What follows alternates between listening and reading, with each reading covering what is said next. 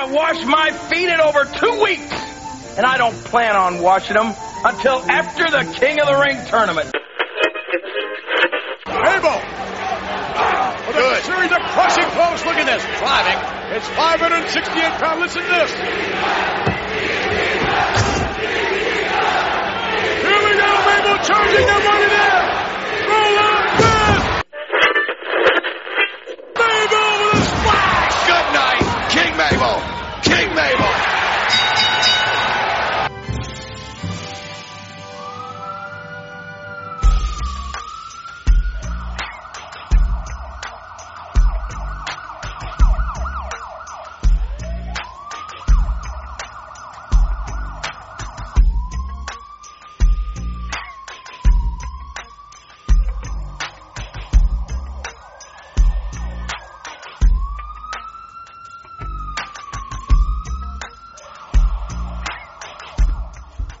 Hello, my name is Bob Bamber and welcome to the Wrestling 20 Years Ago podcast. We're going back in the time machine to June of 1995 for Volume 2 of this month's show.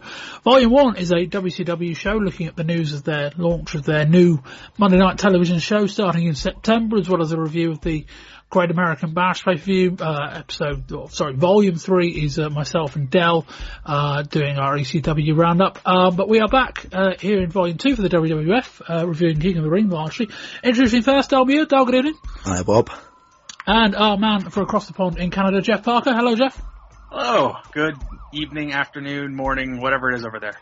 Close enough. We lined up the time zones. That's all that matters. Jeff, kick us off with the news. All right. So, Vince McMahon described WCW's move to create a new television show against Monday Night Raw as a very poor move in a rare interview this month. He described it as a predatory move, which is wholly ironic for many levels, and said it was the equivalent of corporate America taking on this one family-owned enterprise. McMahon said that the move will simply prove which is the better product, and it will enable the customer to compare the two. We'll have more thoughts on these comments later on in the show.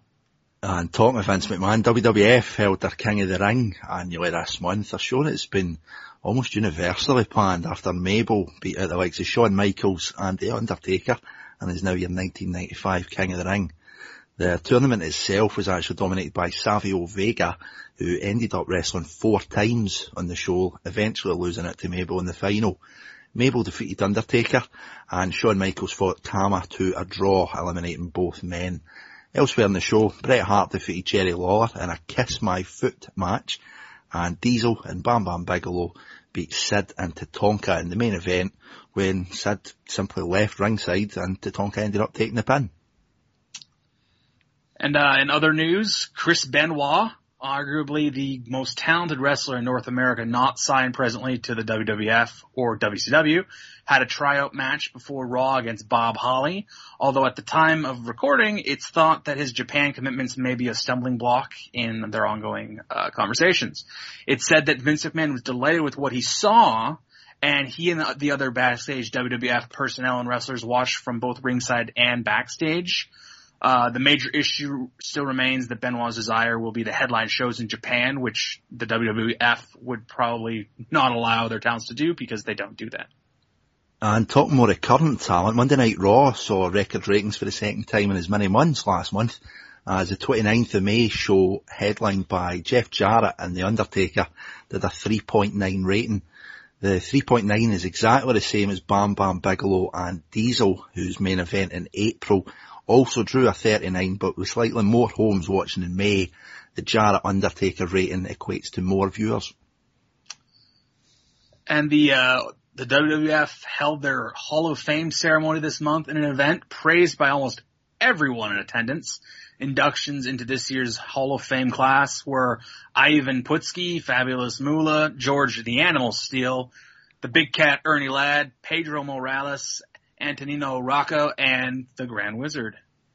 And last up for news in June, we bring the news a couple of significant names who will be very likely to be debuting with the company soon, both of which are pretty much all but formalities at this moment. Dustin Rhodes, formerly of WCW, has been in negotiations and could debut as early as the next set of TV tapings if they can work out a gimmick for him. It said Rhodes is very eager to come up with a new character for himself, and elsewhere the saga of Shane Douglas appears to be finally coming to a close. Douglas will work the final set of ECW shows at the very beginning of July and is said to have a WWF contract already to sign. You know, ordinarily, I have these lovely ladies clean and wash my royal feet every morning. You really pamper those tender toes, don't you? But you know what? It's been a little rough as of late, hasn't it? That's right. And the reason is this. I haven't washed my feet in over 2 weeks. And I don't plan on washing them until after the King of the Ring tournament. Bret the Hitman Hart, you want a rematch with me? After I beat you single-handedly? Well, that's fine. You got it. At King of the Ring. But it's under my conditions. And my conditions are these. The loser of this match is going to have to get down on his hands and knees and crawl across the ring, and then in front of the entire world, he's going to have to kiss the feet of the winner. Those are going to be my feet, Bret Hart. And believe me, between now and the King of the Ring, oh, I can just imagine. Look at the filth. Look at that. Look at the dirt. There's going to be corns. There's going to be calluses. Oh, there may even be hammer toes. Bret Hart, I can't wait. It's going to be the crowning moment of my entire life when I see you pucker your lips up and have to kiss my royal feet. WWF Superstars opens June with a promo with Jerry Lawler with his manky brown feet on display. He says he hasn't washed them in 2 weeks and won't do prior to King of the Ring. He says his match against Bret on the pay-per-view will be a match where the loser has to kiss the winner's foot. We start June on Raw as we ended May with Bob Backlund opening Raw canvassing for votes for his presidential run outside the arena. Vince McMahon opens the show and touts the record ratings for last week's show that featured the main event of The Undertaker against Jeff Jarrett. We get the in-ring debuts of Savio Vega and the Body Dollars, Skip managed by Sonny. It'd be fair to say that the focus on the entrance and big parts of the match was on Sonny, not Skip. Jean-Pierre Lafitte also made his Raw debut with a highly impressive squash match finished by a top rope cannonball. The British Bulldog and Owen Hart fought to a time limit draw in their King of the Ring qualifying match. As a result, both men have been eliminated from the tournament. This match was actually taped after the In Your House show went off air last month. Bret Hart cuts an in-ring promo. We get a picture-in-picture of Lawler on commentary presenting his foot to the camera and even some people in the front row. As part of the ongoing jabs being taken between the WWF and WCW, the WWF aired a video package promoting Yokozuna, which just happened to show his victory over Hulk Hogan at King of the Ring 2 years ago. Yokozuna will face Lex Luger next week in the King of the Ring qualifying match. And for those wondering, Todd Pettengill has now ditched his mullet. Superstars on June 10th sees Diesel give an update on his elbow injury. He says that he's behind schedule on his rehab and there is still significant scarring from the surgery. Waylon Mercy cuts a promo. He throws a rock into the ocean and says the rock creates ripples, and when Waylon Mercy gets into the WWF, he isn't going to create ripples, he's going to create waves. In the main event, Jerry Lawler defeats Aldo Montoya before making Montoya kiss his foot and then stuffing his big toe in Montoya's mouth. That was as disgusting as you can imagine. We open Monday Night Raw on the 12th of June with a big build-up to the Lex Luger-Yokozuna match, including another video package recapping their feud from 2 years ago. Carmen wins a squash match, then gets in the face of two people at ringside who brought a black wreath along with them. Vince McMahon calls them the quote-unquote creatures of the night, and they're still around on the following week's show and at the pay-per-view. For those keeping score, Bob Backlund is now cutting promos that are essentially gibberish. In the process, he breaks Man Mountain Rock's guitar, inexplicably left in a hallway for some reason. It looks to it like that's going to set up for a match. We get to Lex versus Yokozuna in the main event. They repeat the spot from SummerSlam 2 years ago where Lex knocks Yokozuna spark out with his metal plate to the outside. This time Yokozuna gets revived in time though. The match does end by count out however, but this time with Yokozuna winning as Luger gets distracted by Mr. Fuji on the outside. Yokozuna drives his head off the ring post and the leg drops it. We end Raw with Jerry Lawler's training video. He's in a stable walking around barefoot in horse shit. It's a lovely visual as you can imagine. On Superstars on June the 17th, Jerry Lawler comes out to ringside with one bare foot during a Bret Hart match against Henry Godwinn. Lawler's interference causes a double count out and Hart charges him up the ramp.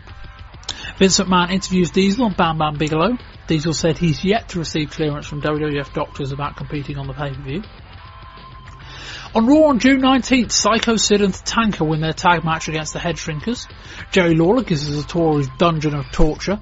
Shawn Michaels wins a squash match. Karma storms out to attack him post-match. Then The Undertaker comes out to Shawn's aid, and then Mabel comes out as we end the segment. And we move on to King of the Ring. Del, we will start with the results. Yep, starting off first, Bob, we had a live match with Savio Vega beating Erwin Arshiter in the last qualifier of the tournament just before the camera started rolling in the live pay-per-view. First match then also saw Savio Vega going over Yokozuna. That was by count out. The roadie with Jeff Jarrett then defeated Bob Sparkplug Holly. And in the final qualifier, Shawn Michaels and Kama wrestled to a time limit draw and Mabel defeated The Undertaker. Into the semi-finals, with the time limit draw earlier, Mabel got a bye and Savio Vega defeated the roadie. We then had the Kiss My Foot match between Bret Hart and Jerry Lawler, which Bret won. And in the final of the King of the Ring, Mabel defeated Savio Vega and is the new King of the Ring. In the main event, saw Diesel and Bam Bam Bigelow beating Tatanka and Psycho Sid. Jeff, what do you think of this? You know, I liked parts of it, and I think it's, if anything, more of an indictment over the state of the roster and kind of how much room the WWF has to grow to develop, you know, this next generation of names. I don't think anyone in the history of pro wrestling has said, I want to watch Savio Vega wrestle 4 times in one night. I don't care if you're a fan of his TNT character down in Puerto Rico. I've seen a lot of his work, and I mean, if that's the babyface you want to put 4 times in a night, I mean, WrestleMania 4, Savage wrestled 4 times a night. I don't think we're ever going to talk about Savio Vega and Randy Savage in the same sentence again, other than that one, you know, coinciding factor that they have. It's, I liked a lot of the finishes on the show, and as we go through the card, I'll point them out. I think one of the most ingenious finishes that is so rarely used was used tonight, and it was used to perfection, but we'll get into that when we get to that match. So, as we alluded to in the news, Bob, I think this is a show that's been pretty well panned throughout the audience that's watched this. I mean, Jeff was very positive about that. I think I would be failing to try and match him for that. I mean, we'll come to it when we go through it back match by match, but it's certainly not one for the history books, I would say. Yeah, this was a real genuine struggle.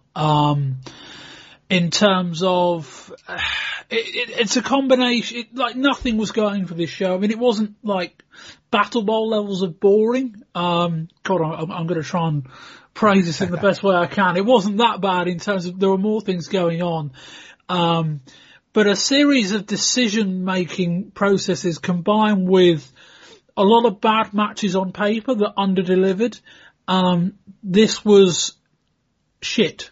I think is probably the best way I can describe it. It was an absolutely horrendous 2-hour, 40-minute show. And yeah, we'll come to it. I think, I don't really want to go through a rant twice. We start, as Del said, Savio Vega defeats, IRS on the, pre-game show in the final qualifying match for the tournament, after Razor Ramon was, declared unfit to compete. That wasn't related to the, 3 or 4 false starts they had on Raw in terms of trying to decide the final entrant into the tournament. There was a tie between Bulldog and Owen Hart, which was actually taped at In Your House. So neither of those guys went through. Then we had Yokozuna and Lex, and that happened, and then Razor pulled out, so Savio Vega qualified. And we start the show with Vince McMahon having the call with Doc Hendricks, and we open up with the first King of the Ring quarterfinal, Yokozuna with James E. Cornette versus Savio Vega with Razor Ramon. McMahon says, you must win in order to advance. Thanks very much, Vince, although I suppose it does come in handy later. Yokozuna holds up a Japanese flag. Vega holds up a joint US-Puerto Rican flag. Savio Vega has SV drawn in the back of his hair on the back of his head. We start the match. Savio Vega runs to a back elbow from Yokozuna, who goes to drop one on the mat, but Vega moves. Hendricks says that if Yokozuna's announced weight is true, it now makes him the heaviest wrestler in WWF history. Vega misses a spinning back kick, but Yokozuna regains control. We cut backstage and Owen Hart is on the phone. Yokozuna shakes for a bonsai drop, but Vega moves. Yoko locks in a nerve hold as the Philadelphia crowd start a USA chant. Vega fights up, but upon running at Yokozuna, he gets thrown over the top rope. Yokozuna hits a body slam, then shakes for a leg drop, but Vega gets out of the way. The Philadelphia crowd fire up a large USA chant. Vega finally knocks Yokozuna off his feet at the 5th attempt with a spinning back kick. He then drops Cornette off the apron. Razor goes after Cornette. Owen Hart comes out after Razor. Savio comes out the ring. Yokozuna follows. The pair exchange blows on the outside, and Vega wins by count out as Yokozuna slams into the ring post and cannot make the count. Del. Start the show off to a flyer, I think you could probably sum this up best, Bob, as we pretty much missed the finish with a camera cut when it was still on the aisleway with the kind of drama between Owen and Razor. We end up missing almost missing what kind of counts out Yokozuna when he gets rammed into the steps. I mean, it was a disappointing match. We've got Yoko, who at this size is really worrying. It's like, he's never been kind of renowned for his pace in the ring, but he's just a really worrying size at this minute. We're starting off the show with him. We're also starting off with Savio Vega, who, God love him, we've seen in the pre-show was just in a match. He's then qualified. He's out first in the live show. You've got guys in this that's qualified weeks before to get a place in this tournament, and you're starting it off with these. It's just not a good start to the show for me. Jeff? You got Yokozuna in there, so you're limited at Jump Street. So you're going to start off your pay-per-view with Yoko and Savio. You have Owen Hart, but naturally you don't want to book him.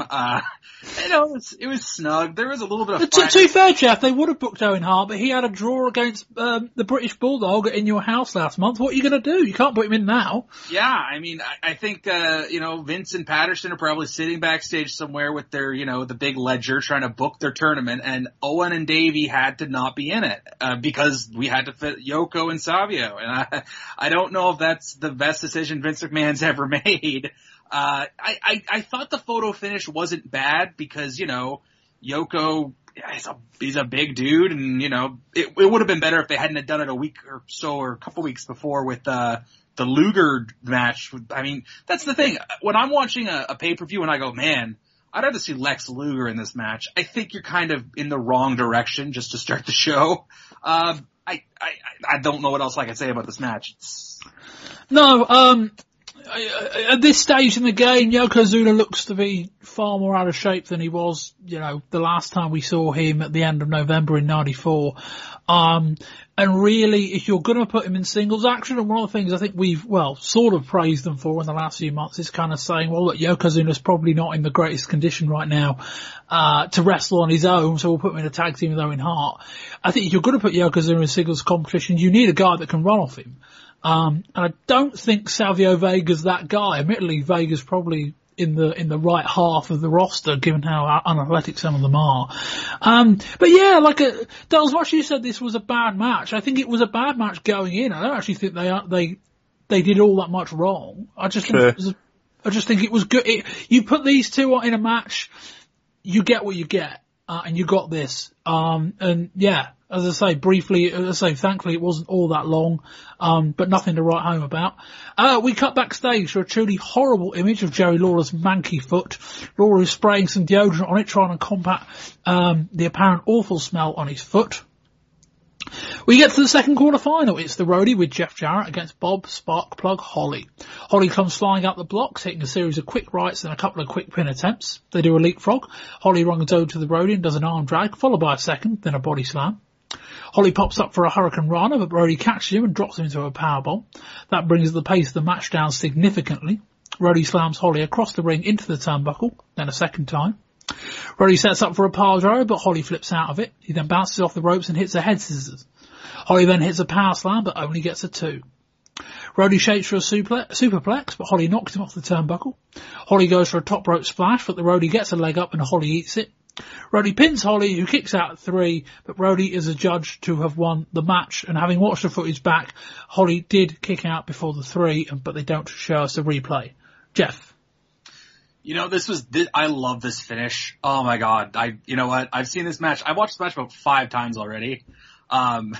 It feels like a WCW Saturday night main event in so many ways because, you know, they're both young, very talented athletes. Bob Holly has arguably one of the best drop kicks in wrestling. Here's the thing. How many times do you see Ric Flair go off the top rope and then he gets caught and he gets the press slam off. He never hits the act. He never actually hits the move. And every time when someone puts the boot up when you're coming down and you eat the boot, it's the kick out at 2. And for me, it felt like that. You know, Bob Sparkplug Holly, this race car driver. Well, guess what? He crashed and burned, you know, and that's, but he did kick out at 2. Well, I think that's more Bob Holly's fault than the actual booked finish. Yeah. Because when I see the heel puts the foot up and he just, you know, smashes right into it. And if you watch it, Holly bounces off and then smashes the back of his head on the canvas. I think that's almost bar fight psychology where, you know, cause and effect. You come down, you get hurt, you're done. And I think I think the Roddy and Jarrett are a great tandem. They're one of the highlights for me to watch. I don't think Jarrett's a great singles guy. I think he works that soft Memphis style a little too much. I don't buy him. But as a tag team and watching them kind of bounce off each other, like, you know, Brian Armstrong, he's been in Smoky Mountain Wrestling. He's done Saturday nights for WCW in the past. He's the roadie, of course. Him and Jarrett, I think, have some very good chemistry, and I like watching them bounce off each other. And Holly's an okay hand. I think Holly's the example, you know, that we were talking about earlier. If he's the guy you're putting in your King of the Ring match, what are the stakes? Is anybody cheering? Is just because he's the babyface doesn't mean you're going to cheer him. Okay. And I think that's where WWF really needs to develop, you know, the roster as especially on the babyface side, I think, on the heel. They got a lot of middling lower card guys and Holly just, I don't know. But I like the finish. No. I kind of agree with Jeff on 2 solid points, Bob, and I hated the finish just to kind of counteract that point. What did you hate about the finish? I think it was just the lack of follow-up. I mean, it was just like, what was the story they were trying to tell there? I mean, well, you just got caught. I mean, I'm starting with Jeff more in the sense that that's the kind of move that should finish more matches, in the sense that there's a lot of moves in wrestling that look like they're quite dangerous, and they don't finish matches, and yet you'll have quote-unquote finishers that actually look a bit softer, but because they're the finisher, they end the match. And it's the kind of situation, if you were coming down from a jump off a 6-foot ledge, and you theoretically hit your head on someone's fully extended leg before your feet touch the ground, that would knock you spark out, I would imagine. You get jaw-jacked, yeah. Yeah. So in terms of, it's an unorthodox move, but it's one I'd like to see more often. But go on, Doug, carry on. Yeah, it's just kind of the 2 points that Jeff said that I could not possibly agree with more. Is first of all, this pairing, the roadie, Brian Armstrong with Jarrett just works perfectly. I think it's hard to kind of carry it off with having the roadie in a singles match, but obviously with him being as quote unquote early in his career as he is, coming off this kind of being the former roadie, Jeff Jarrett, nationwide country singer, you've got to kind of give him that time in the ring to kind of build up with WWF crowds into who he is and what he does. There's a couple of nice bits in the match where he's got a really, really good sell when he's on the offense, giving an Irish whip. He's got a nice enough power bomb. Kind of the finish again with Jeff, I'm totally with him with the actual move. I think it was just the kind of just balls up with Holly with that shouldering, and then when it not getting carried through, it just kind of killed it for me. But it was kind of better than the first match, so I think hopefully we'll maybe be coming on to something a bit better. Yeah, I'll hand Holly the mistake. I don't think it was, well, I suppose kicking out full 3 is quite a significant error, but it wasn't one that I think anyone's going to remember. It was just a simple mistake. But no, I'm with Jeff on the finish in terms of it's quite a, it's not a finish we see that often, and we perhaps should see it more, not specifically that kind of thing, but just something where a guy just gets caught, not anything where it's a setup or it's just a mistake or one moment. And that's the kind of thing I like to see more, and it was a clever finish. And yeah, on the Jarrett and Roddy pairing, I think what's quite good is that a lot of tag teams, you often find they're quite similar characters, or they're portrayed as quite similar characters. I don't get the sense that Roddy and Jarrett, actually, if you brought them down, are all that similar, but I think it's a good pairing, that they contrast and complement each other. Which works out well in this sense. In terms of the match itself, yeah, it was decent. I mean, it was probably one of the better 2 or 3 matches on the card, which says a lot, without being remarkable. But, and also, just a quick shout out to that powerbomb, which I thought was very nice as well, off the catch off what would be a Hurricane Rana. But we move on to Shawn Michaels cutting a promo backstage. He says, quote unquote, being big doesn't make you good, particularly when he hits them down with a little chin music. We get to the third King of the Ring quarterfinal. It's Kama with Ted DiBiase versus Shawn Michaels. The 2 Undertaker fans are at ringside. They were featured on Raw, and you've heard about that in the TV report. They present Kama with a wreath, who then proceeds to dismantle it. Kama misses with a couple of strikes. Shawn connects with a couple of his own. Remember, Kama is a knockoff UFC fighter. Michaels gets some more offense in, then returns to his corner and does some shadow striking. Michaels charges Kama, who goes to throw him over the top rope. Shawn does his Royal Rumble spot, returns to the ring, then throws Kama over the top. This whips up the crowd. Soon after, Kama returns to the favour, enabling DiBiase to get something in on Michaels. Kama picks up Michaels, then drives his back into the ring post. He then drives Michaels into the turnbuckle as he takes complete control of the match. Kama picks up Michaels on his shoulders for a submission. Michael manages to flip out of it onto his feet and counter with a back body drop. Kama slings Michaels into the corner. Michaels does his own version of the Ric Flair flip. Michaels just makes it back into the ring before being counted out. He ducks a charge in the corner, does a spring back elbow out, and both of them hit the mat. The clock comes on the screen, and it's 2.5 minutes left, which is a clear sign of what's to follow. Michaels finally starts his fight back, unloading a series of rights. He goes to the top and does a double axe handle. Shawn goes for another crossbody out of the corner, but Kama counters, and then nearly gets a pin of his own. As the clock kicks down, Michaels goes for a sunset flip, but Kama holds on for long enough, and the time expires before the pin can be completed. The ring announcer calls this a double draw, and says that, whatever that means, and says that neither man will progress in the tournament. Michaels mouths bullshit. He then hits Kama with a sweet chin music super kick, and quite why he didn't attempt that during the match, I've got no idea. Del. It's a double draw.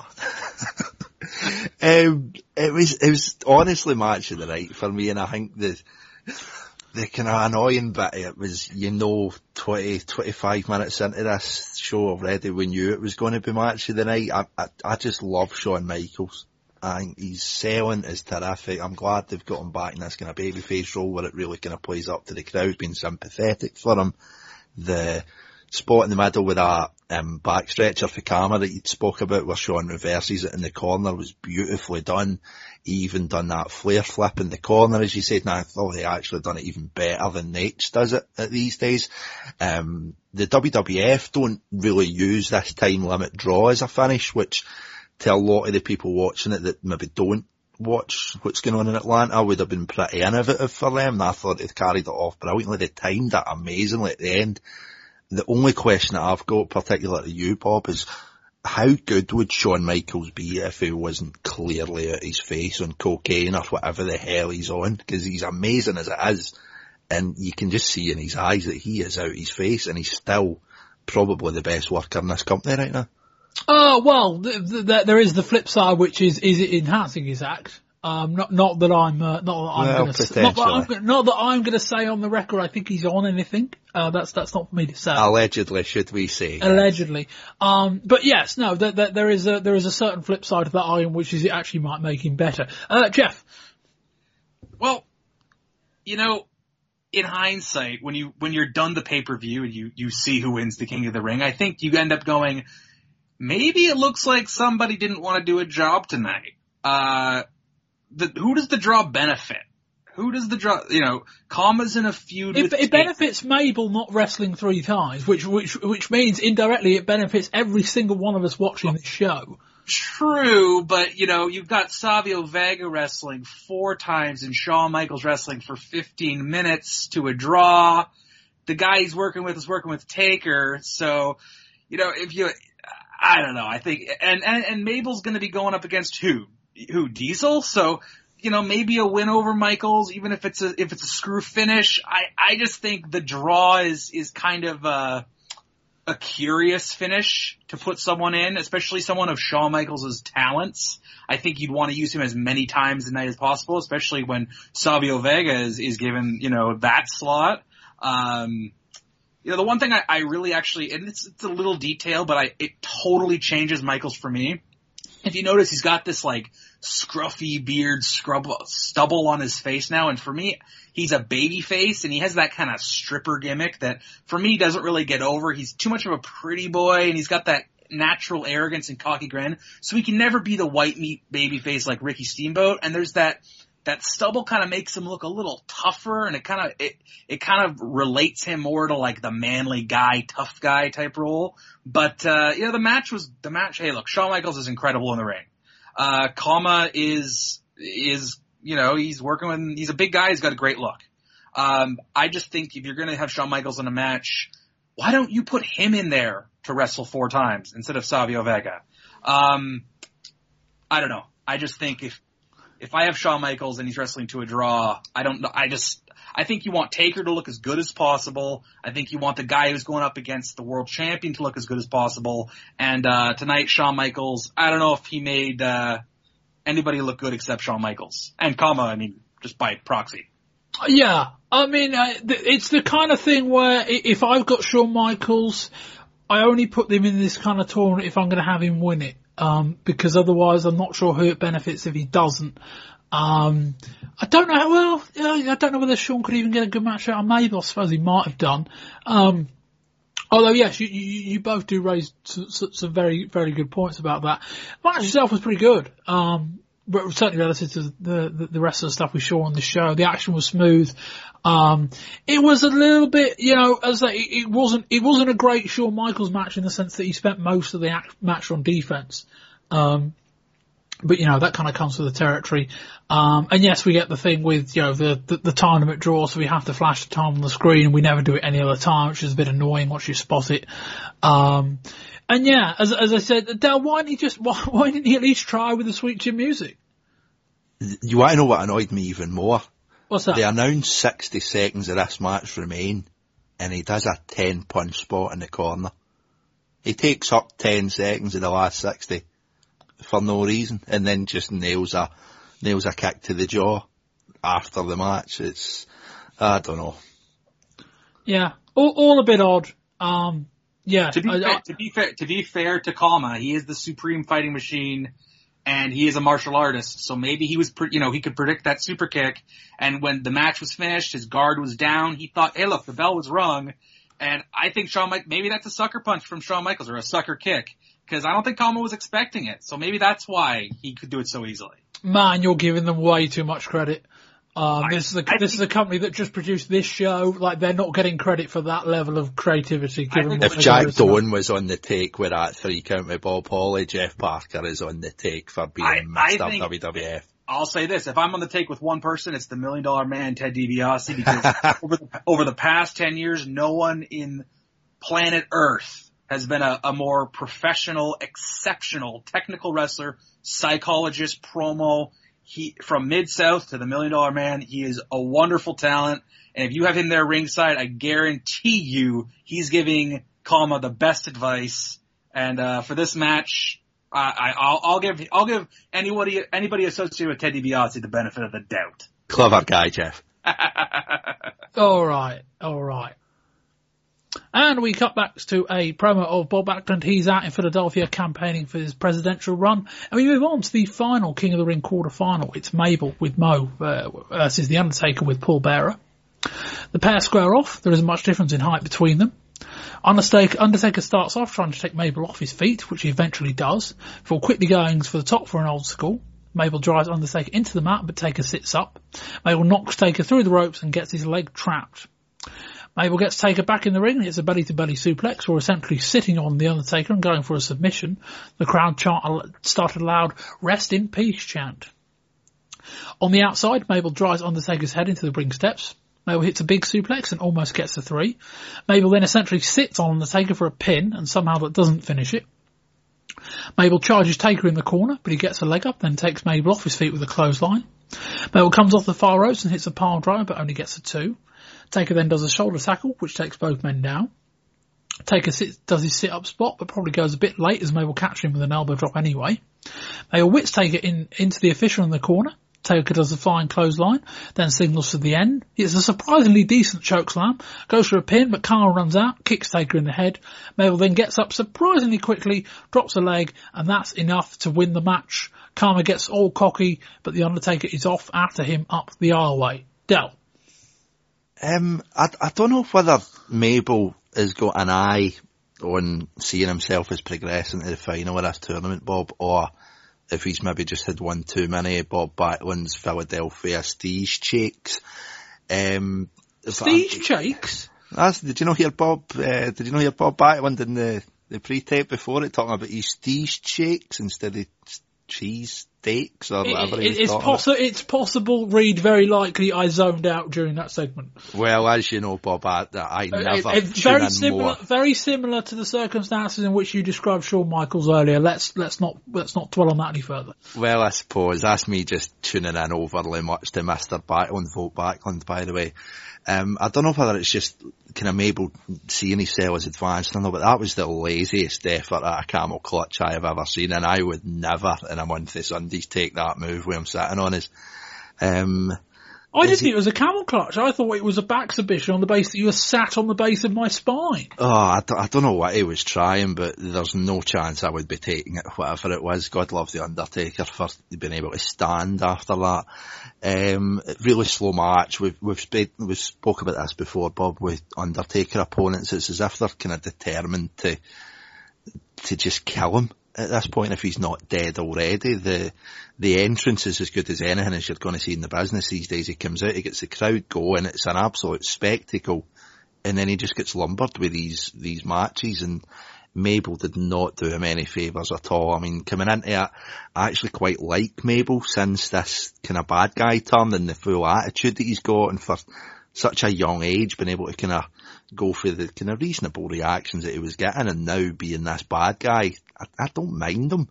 But this was just a really, really slow, just monotonous match, and it's over, and you can't really say anything else than that. Jeff? Well, I made note here to say that the All Japan heavyweights do not have anything to worry about. I love Taker. I think, when you see the athleticism of him during that flying clothesline, and of course, when he's walking the top rope that he learned from the spoiler Don Jardine, his trainer, he's got so much to give, and the entrance and the gimmick and everything. And then you put him in there with a guy who, whether it's Yoko or Bundy or now Mabel, they're not going to get the best out of Taker. He did well with what he had to work with. I did like Mabel's finishing leg drop. I actually, again, put an asterisk and said, better than Hogan's. But I guess the same could be said for Yoko, is because just the mere girth of these individuals, if it actually landed on you, it would just, that's a finisher. I don't like watching Mabel wrestle. I like watching Taker wrestle when he gets, like the match he had with Jarrett, Jarrett was a Super Ball around him. That's great. I think Taker has, and I reference those All Japan guys, a Hansen or a Doc or a Gordy or any of those guys. A super heavyweight who can go, that's Taker. He just needs a better dance partner. And, the one thing that this whole King of the Ring pay-per-view had going for it, is that, there was a chance that we could have got Shawn Michaels and Taker had Shawn not gone to a draw and had Taker not lost. That would have been maybe something really cool we could have seen on a pay-per-view that I would have paid to see that.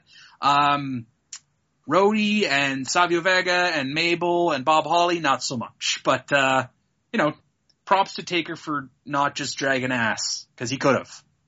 Yeah, whenever you have a guy the size of The Undertaker as the agile one in a pairing on a match, it's not a good thing. And this match was quite painful to watch, really, in terms of Undertaker was trying, but the weird thing is that a guy of his size, he's actually, I think, quite athletic.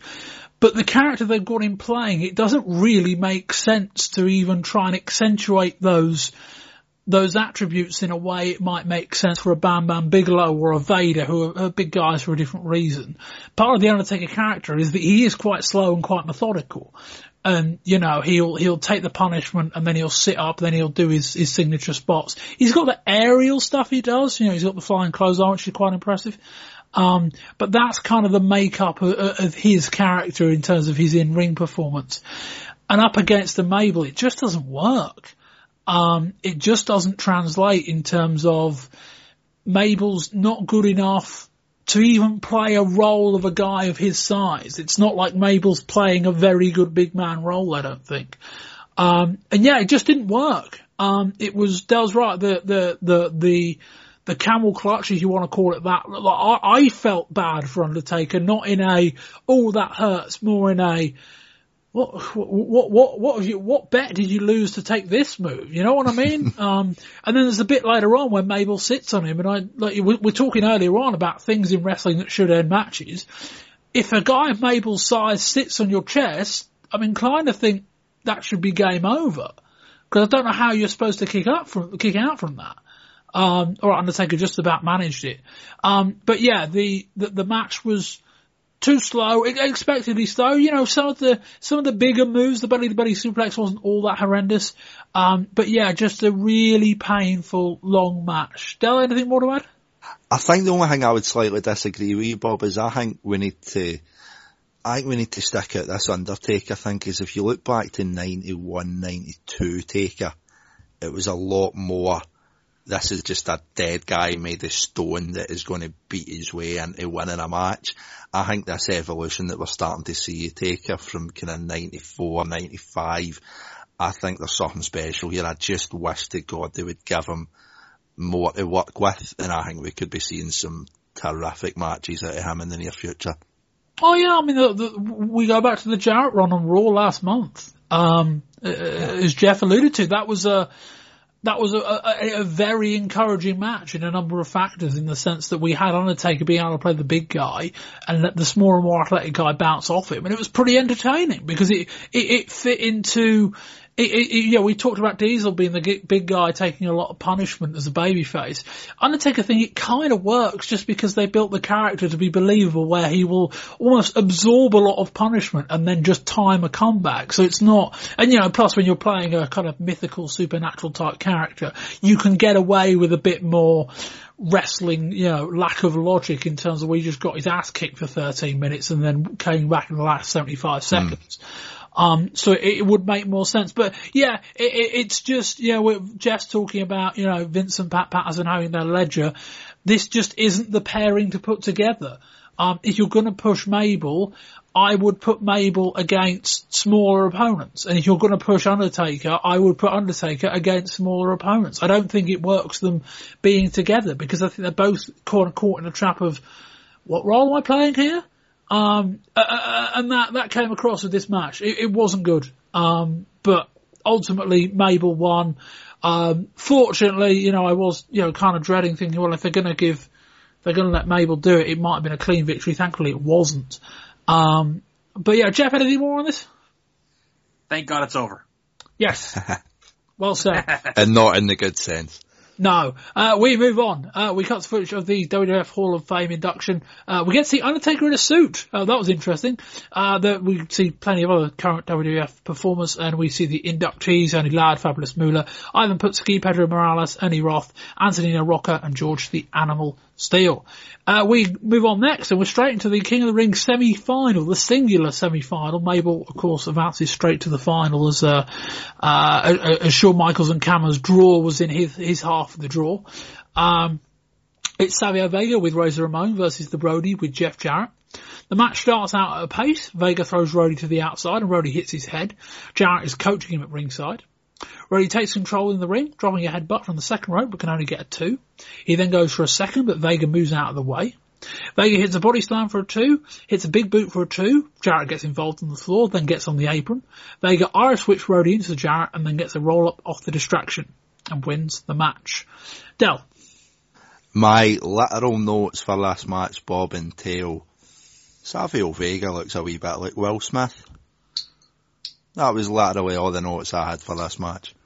I don't even think he looks like Will Smith. Such was the match, that was what I was drawing at.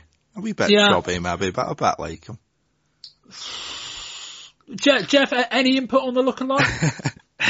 Well, I don't know about the Will Smith comparison. I think he looks like a mid-carder, more than anything. This, just for keeping score, this is the third match Savio Vega wrestled tonight, and I don't get the sense there was a single person in that arena who was like, yes, we've got Savio Vega for match 3. And bear in mind, he's got one more to come. And the worst bit was in the middle of the match when he yells, "Come on," to the crowd, and it's just, it was just tumbleweed, man. The crowd goes miles. Jeff, carry on. I think when you look at, like, I'm watching this and you kind of can draw some conclusions like, okay, Mabel's in the final. He's a heel. So chances are they're not going to book heel versus heel. But when a part of you wants the roadie to be in the WWF King of the Ring finals against another heel, I think you're in the wrong direction. I was like, yeah, you know what? I'm just going to root for the bad guy. Hope he wins, and somehow we get a heel versus heel with Mo and Jeff Jarrett also being heels on the outside, and it'll just be a big schmoz for the final, because Savio Vega, I was exhausted by this point. I could not, and like he's waving the flag, and it didn't work. He's not over enough. Rhodey I think comes out looking like, maybe not the MVP, but cause Shawn Michaels is tremendous, but Rhodey has a really good showing tonight. Far better than he really had any opportunity to be. He worked Bob Holly and Savio Vega.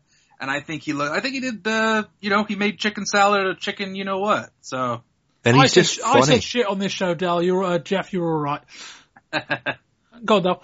And he's just funny. The roadie's he knows who he is, he knows what he's doing, he knows he's not going to win the final of this. He makes the most out of what he's got, as Jeff says, and I just loved him.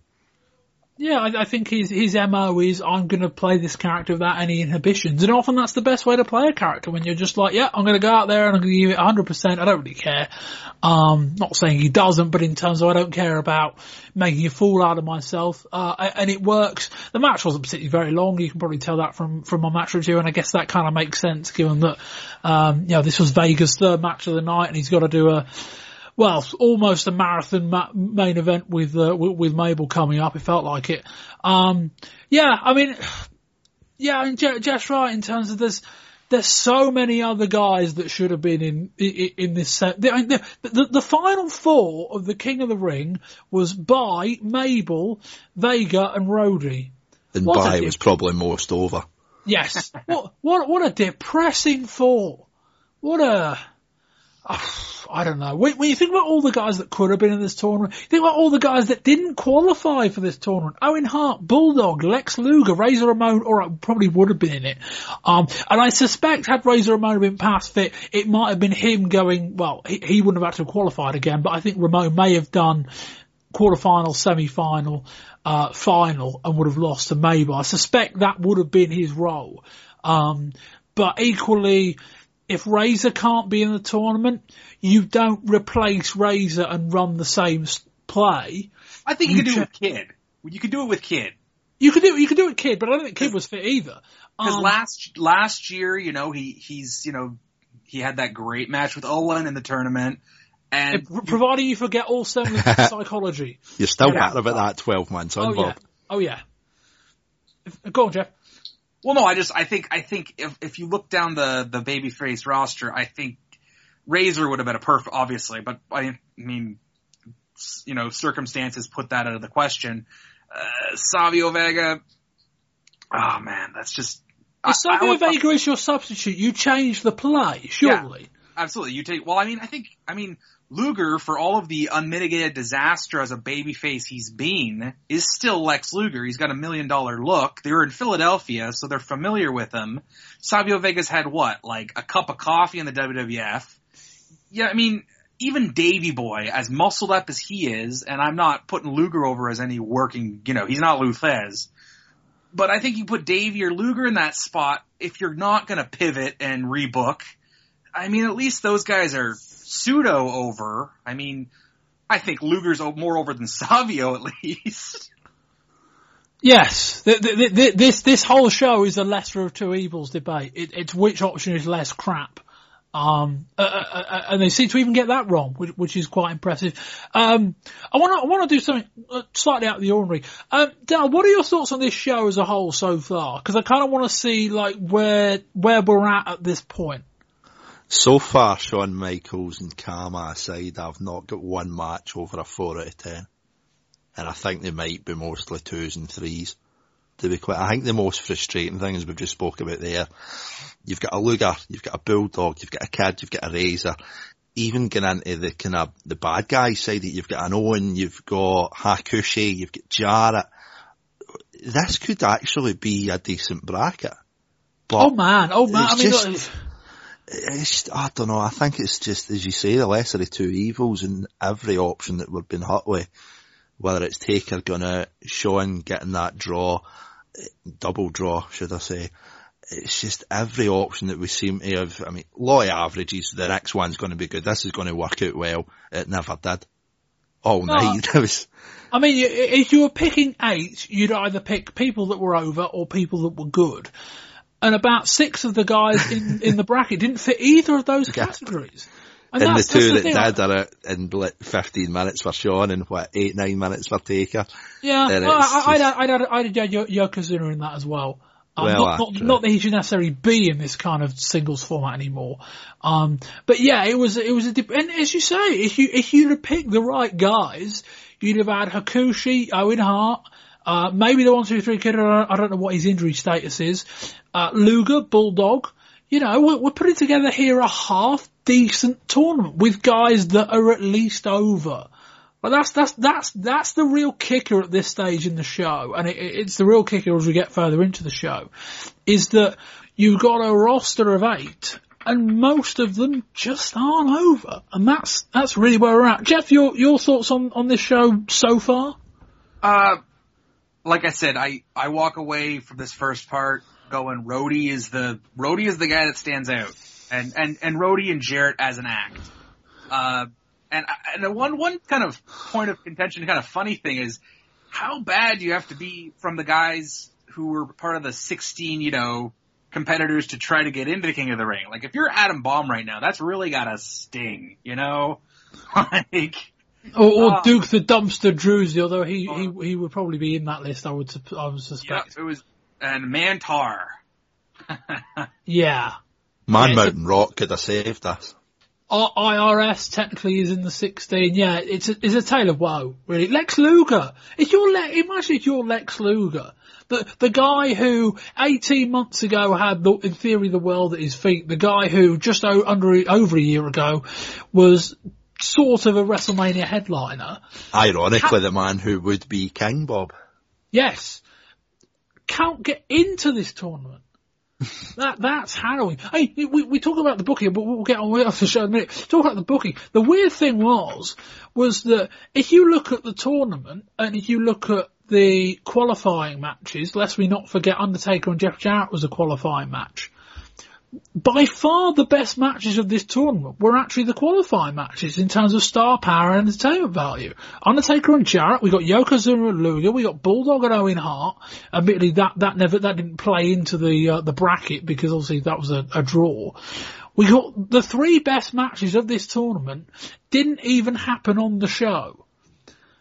That is probably the best way I can explain where this thing went wrong. But we'll move on. We move on, ironically, probably one of the most entertaining parts of the show.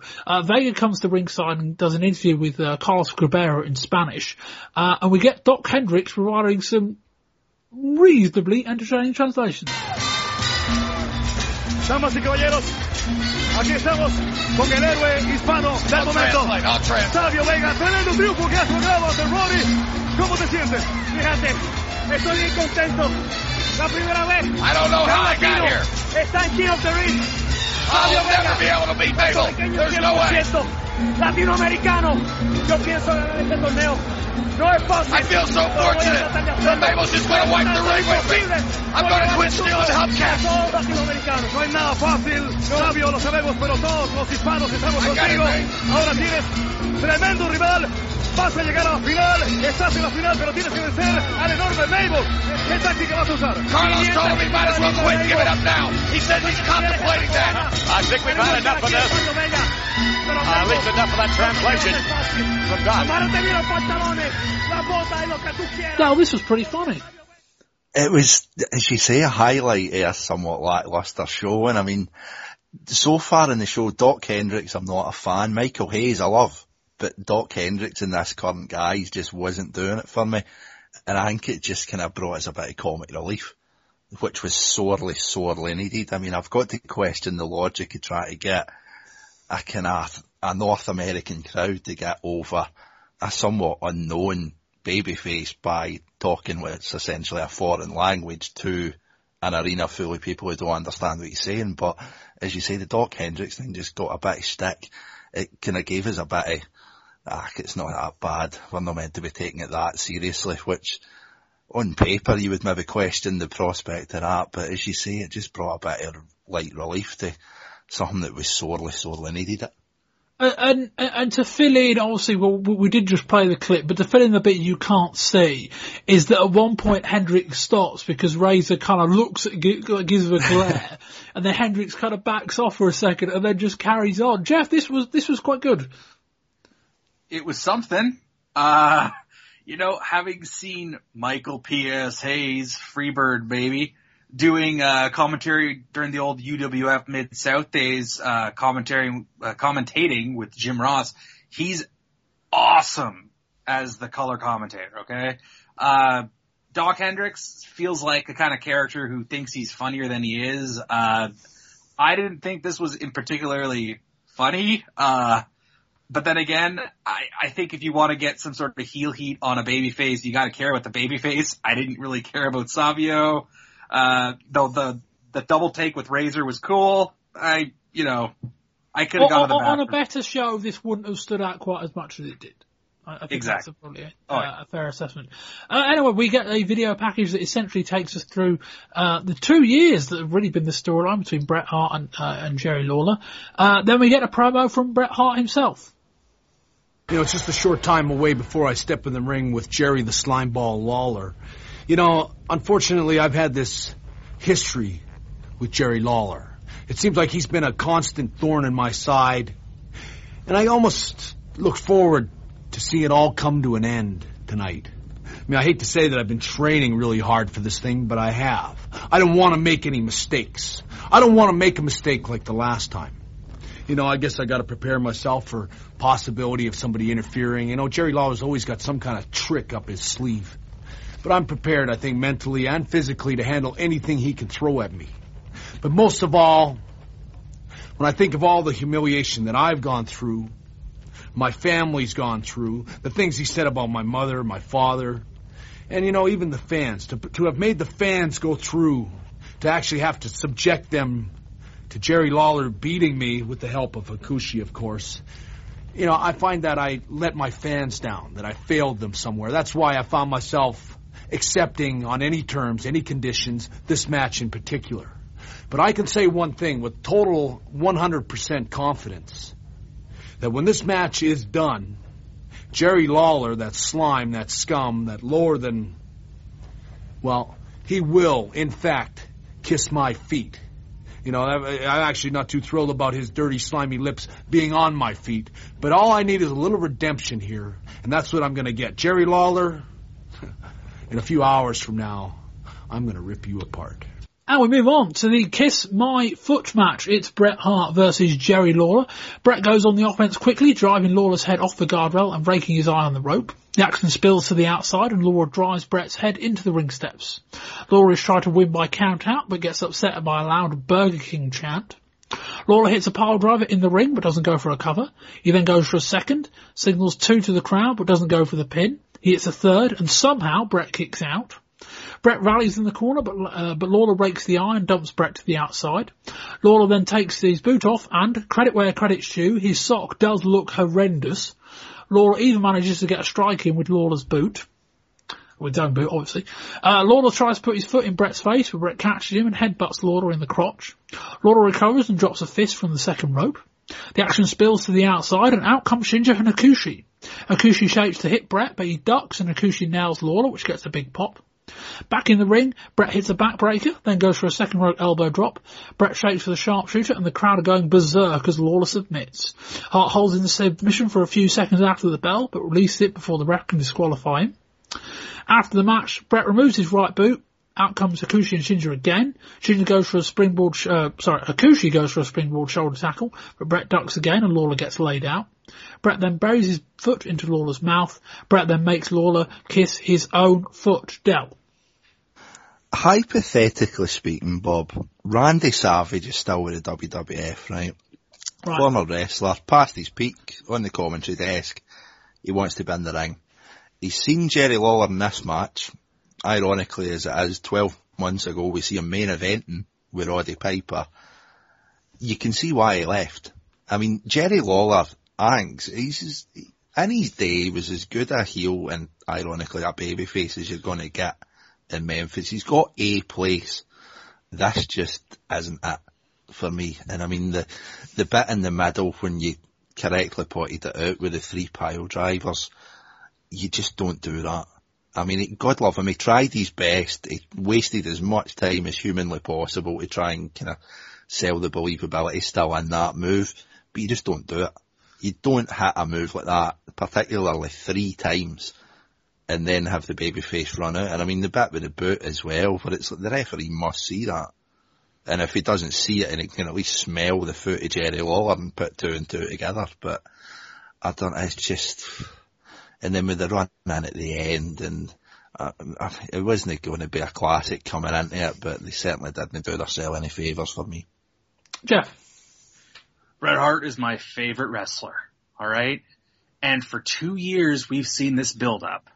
Bret wants Lawler bad. You're in a serious wrestling town like Philly, and we get a Memphis, and that's in a derogatory way. It was too much of a Memphis type match.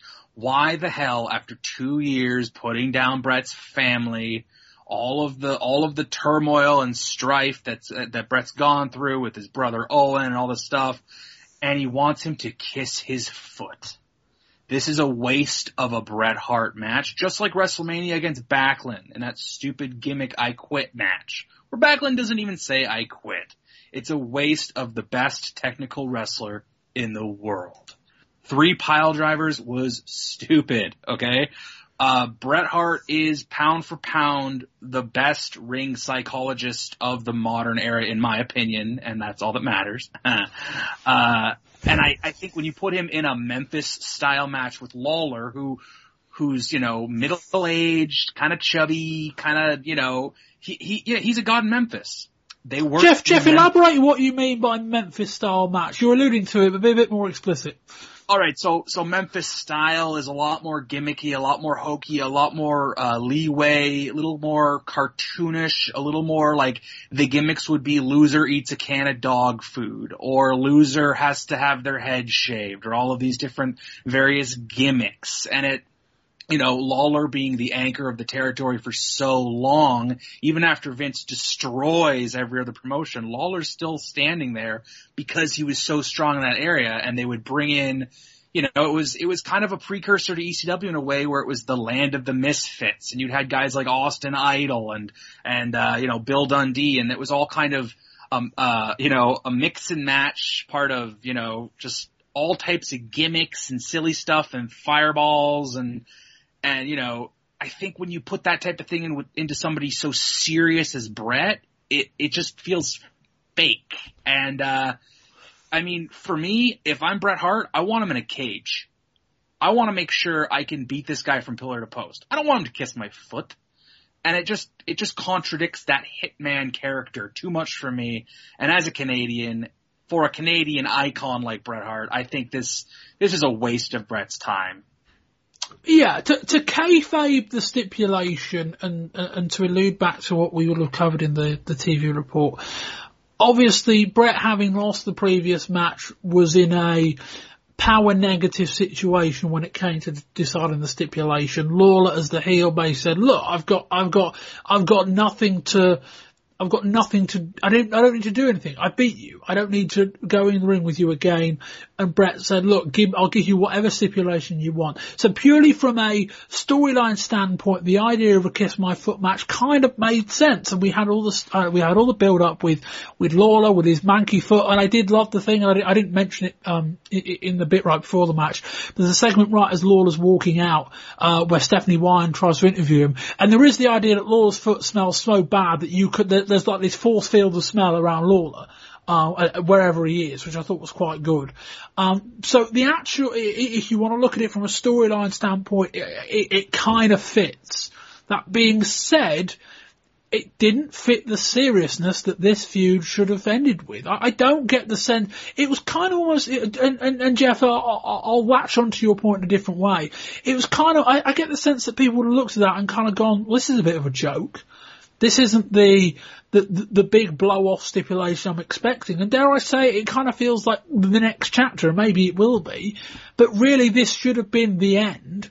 And, Del, there was no drama. That was the really weird thing. There was no drama in this match, and it really felt like there should have been. Other than right at the end, and we want to talk about that this match could have worked in a different way. The crowd went nuts when Hart locked in that sharpshooter. I think it's just that it perfectly encapsulates WWF in 1995. Me and you, Bob, do a lot of stuff. Jeff even spoke about it there, where it was a precursor to ECW back in Memphis in the day. ECW is where it's at for a future of wrestling. ECW is focused on 95 going towards the year 2000 and beyond. WWF at this point is 1995 going into 1985 in a almost circus-like. I mean, you could be forgiven for thinking P.T. Barnum is the promoter of this territory at this time. And it's just, the most worrying aspect of this, as you say, the crowd went wild for it at the end, and it's almost like you just want to grab the arena and shake it, where it's like, no, this isn't where we should be at this point in time. And it's, I don't know, I weep for where we're going this year in WWF, I really do. Yeah, and again, I don't get the sense anyone was all that interested in seeing Lawler kiss Brett's foot, and that was kind of part of the problem. While the stipulation made sense, it didn't help deliver the kind of vibe that they wanted for this match. This should have been, not that you'd have done it, but this almost should have been a loser leaves town type thing. That would have had a much bigger fight feel to it, or something similarly significant, where it felt like, okay, this is the final match and it means something. This, by calling it a Kiss My Foot match, you essentially said, yeah, it's comedy. And then Jeff's right. We essentially had a kind of a comedy match. I mean, I don't think that the 3 pile drivers thing, I could elaborate on that and quite rightly rinse it for the big mistake it was. I'm not going to dwell on it because you guys both made the point. But that was a really bizarre thing as well. Like, it comes back to what I said about, ECW matches before, is that why isn't that finishing a match? Like, why didn't that do it? 3 pile drivers? I mean, really? That didn't do it. That doesn't, again, that takes me out of the moment. That takes me out of the moment of this match. And it's another disappointing Bret Hart stipulation match. Jeff alluded to the Backlund one. That's two in two now, really. Yep. And you look at the one in the middle, the one against Hakushi, which was just a straight up match. Dare I say it, a match with nothing really on it. And that was far more entertaining. And, excellent. All right. Hakushi is a far better worker than Lawler or Backlund, so part of that you'd expect. But it's kind of like they're undercutting themselves with Bret Hart right now, and it's kind of the story of the pay-per-view. You're making bad decisions, and then the matches aren't delivering, and it's kind of having a double whammy effect. Well, at this point where we are, Bob, it's almost as if pro wrestling is in its way out and sports entertainment is coming in. There's 2 types of crowds that's coming to see the World Wrestling Federation at this point. There's the ones that look for the sports, and as Jeff Parker just perfectly illustrated, Bret Hart is pound for pound the best from an athletic and a sports and a wrestling and a technician and a psychology and countless other adjectives that you could use. It's almost like Bret Hart was involved in a really good match a month ago. Almost like that. And I mean, the other side, the entertainment wise, you've got The Undertaker, and he's got the best gimmick in the world. That entrance encapsulates any arena that you walk into. You've got Bret, the best kind of from a sports point of view, if you want to kind of suspend that disbelief to it still being what it should be. And you've got the Undertaker for an entertainment point of view, and they just seem determined to tie anchors to both of their ankles. And it's not helping anybody. And it's, as you say, this has been years in the making. A lot of stuff with Stu and Helen and Owen and Brett, and this should have been so much more. And you summed it up perfectly. Jeff was right when he's saying this is Memphis. It was. And you summed it up as well. Bob was saying loser leaves town. You can't get a more Memphis step than that. And they just went with the wrong one. And it's just, I don't know where either of these guys are going, Taker or Brett, and it's Brett you feel for when he is as good as he is. And he's one of the few people in the business these days, arguably with maybe a Shane Douglas, where you can almost see the heart beating inside those ribs, and they beat for this business. And it's just, this is what Brett gets stuck with, and it's not fair. Looks like Brett's moving on to Isaac Yankem DDS, aka I think Unabomb. Jeff, is that right? Does that ring a bell? From Puerto Rico and then working for Jim Cornette and Smoky Mountain. Yeah, Unabomb. Yeah. Jeff, any more on this? Yeah, you know what? I actually have a perfect booking way they should have done this, and I'm just going to uncork it because that's what I do. If you know what, I talk about things being too Memphis. One of the best, most famous Lawler-Memphis angles could have perfectly worked here to introduce Isaac Yankem. And if you guys have seen the videotape of Lawler versus Austin Idol in the cage in Memphis, loser has to give up their hair. It's a really heated feud. They hate each other, just like Brett and Lawler hate each other. And you know what happens at the end of the cage? No one can come in, no one can interfere, but lo and behold, Tommy Rich comes out from underneath, screws Lawler. Austin Idol they get so much heat, and they screw the baby face, and you're off and running with the new feud. So you get Isaac Yankem in there, maybe he's under the ring, and then you can just go off and running, and maybe Brett has to kiss a foot or whatever the stupid stipulation is. But I think there are ways to take this where it actually has meaning, and it gets even hotter. But I was waiting at Survivor Series 93 to see the Hearts beat the living crap out of Jerry Lawler, and I didn't get to see that. And I waited, all of this time, and he kissed his foot. And now he's going up against a dentist. How do we introduce the dentist? Really, why don't we introduce him as some guy who's going to make Bret Hart embarrassed? Why don't we have Bret Hart they don't do blood. But why doesn't the WWF really introduce this guy on a hot angle? You're telling me that the people in Philadelphia, for the large portion, has seen the Austin Idol and Tommy Rich match that with Jerry Lawler? No. Steal it. All the best stuff is stolen. That's what I'd have done. It'd have worked. It'd have done good business. But what do I know? I'm just Jeff, would this have this stipulation, all other things being equal, do you think this might have worked if it had just been Lawler winning the match and it would have been another chapter on the road to Brett finally getting redemption? For all the faults with everything they did, had Hart have lost the match via interference and ended up kissing Lawler's foot, do you think that would have worked? Imagine the 3 pile drivers, and I don't think Brett ever should lose clean because the babyface shouldn't lose clean. That's why you're a heel. If the heel wins clean, he's just a really good wrestler. So you got to give him a reason to be a heel. I think if you have some sort of dentist interference or Hakushi or some gaga stuff, 3 pile drivers and your hero is out cold and he's got that. How embarrassing for Brett would that have been? How badly would you want to see his redemption, his revenge? And you know what? Maybe they do get a little blood. Maybe they do. Maybe at SummerSlam, it's Bret Hart and Jerry Lawler in a no-holds-barred match, or an unsanctioned match, or a street fight, or a back alley, whatever.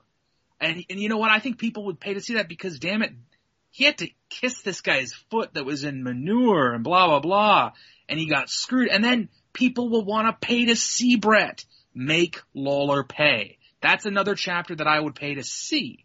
This is Brett doing what he's done the whole time, beat the crap out of Lawler, and where do we go from here? A cold new heel. Or the other, same real point, they do the finish, and then have Brett keep the sharpshooter and have the ref overturn the match result. All you have to do. That's the finish from SummerSlam 93, though. Yeah, but, yeah, alright, fair enough. Bob, I'm going to up you there. Jeff put it done perfectly with We'll move on in a minute, but we'll carry on. Go on, Del. The match wrote itself. If you're determined to do this 3-pile driver spot, do it. But you don't continue with the match. You get Brett is down, maybe even play up. Is there a paraplegia thing here with the 3-pile drivers? The neck's gone, Brett can't get up. Lawler stuffs his foot in the mouth, walks it, match done.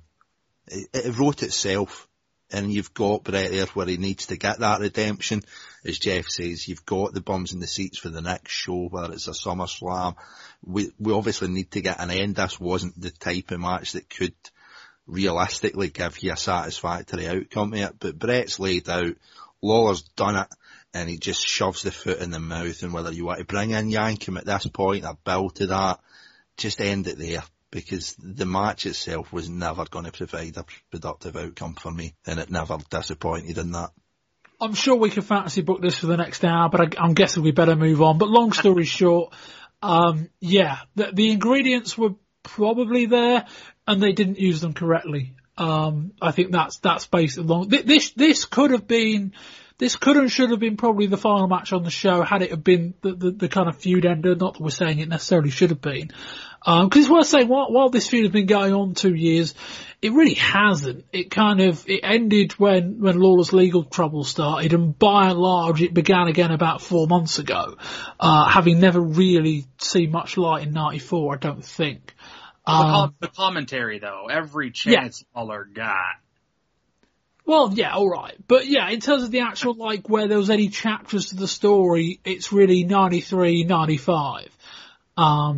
And yeah, but we won't dwell on it any longer because we could be here a long time. Anyway, we move on to the King of the Ring final. It's Mabel with Mo versus Savio Vega with Razor Ramon. Mabel charges Vega in the corner, who moves and gets some early offense in. Vega hits one of the weakest looking 10 punches I've ever seen, although in kayfabe logic it does say this is his 4th match of the evening, so I guess that kind of makes sense. Mabel body slams Vega, then Vega manages to whip Mabel over the top rope. Mabel locks in a bear hug in the ring. A long bear hug. A really long bear hug. He's still on that bear hug, Bob. An unbelievably long bear hug. It breaks down. Mabel goes back for another bear hug. This one mercifully is a bit shorter. Mabel goes for a pin off a shoulder tackle for a 2, then locks in a sleeper. A long sleeper. The fans then start chanting ECW. Yes. Genuinely happened. Vega rallies with a spinning back kick, but Mabel just about kicks out. Mabel goes with a falling slam for a 2, but a splash does it.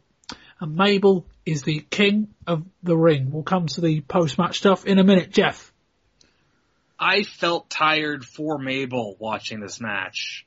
The guy carries around so much. It was just a lot of rest holds that felt like they were for rests. It wasn't to get the crowd up and to get the crowd down, to get the crowd into it. It was because Mabel probably needed, a big tank of oxygen. I have no comment. Thank God the King Mabel was coronated and I don't know, whatever. Charismatic vacuum I have written down. Del. Mabel has cornered a very specific market, Bob, where he can be on the offensive and look in for a man of his size, what I imagine would be a just soul-destroying move in a bear hug. And he managed to look as if he was the one that was in defence. He genuinely looked in pain, one who looked in more pain, yeah. Yeah. I mean, he's bent over in the middle of the ring. He looks as if he's going to pass out, but he's the one putting the move on. It's like, it cuts to, obviously you've got the camera cuts where it goes to Vega's face. He's obviously trying to sell the move, and I mean, I think Marlon Brando would struggle to sell it from Mabel. I mean, Mabel looked dead on his feet. To be fair, he was the one performing the move. Go on, Jeff. What do you say? Well, I want to point out that Mabel and Marlon Brando are arguably the same size. Well, true at that point. But I mean, emphasis on arguably. It was just one long bear hug. It was shocking. If we're going to talk about Yokozuna not being in ring shape, and make all very good points. Dale, how is Mabel in any different a position on the basis that he... Who is Yokozuna, Bob? He's a former champion. He is a Yokozuna of Japan, should we believe who he's played as. He's accomplished it. He's been up at kind of headlining WrestleManias on multiple occasions. He's a champion. He's got Cornette and Fuji there. He's done it. He's made his money. He's made his name. At this point, Mabel's 24-year-old. What's Mabel done? Yeah, I mean, he's won the King of the Ring. Brilliant. Made up for him. But, I mean, Yoko's done his job. He's earned the mass amount of weight that he has put on in the last year to 18 months. He's earned that. I mean, Mabel's meant to be in the crest of the wave at this point of view with the future ahead of him. Probably caused the wave. Well, I suppose. And I mean, that bear hug was just, come on. He looked in pain. And I mean, yeah, you're selling the matches that he's been involved in. Oh, it's been a long slugging journey to this final, and he's finally been coronated, and he's earned that rest on the throne when he gets up there with the crown and the crown and the sword. But I mean, it's hard imitating life. He was done, and he was done seconds into this match, and it was awful to watch. Hands down, one of the most painful matches I've ever watched. Just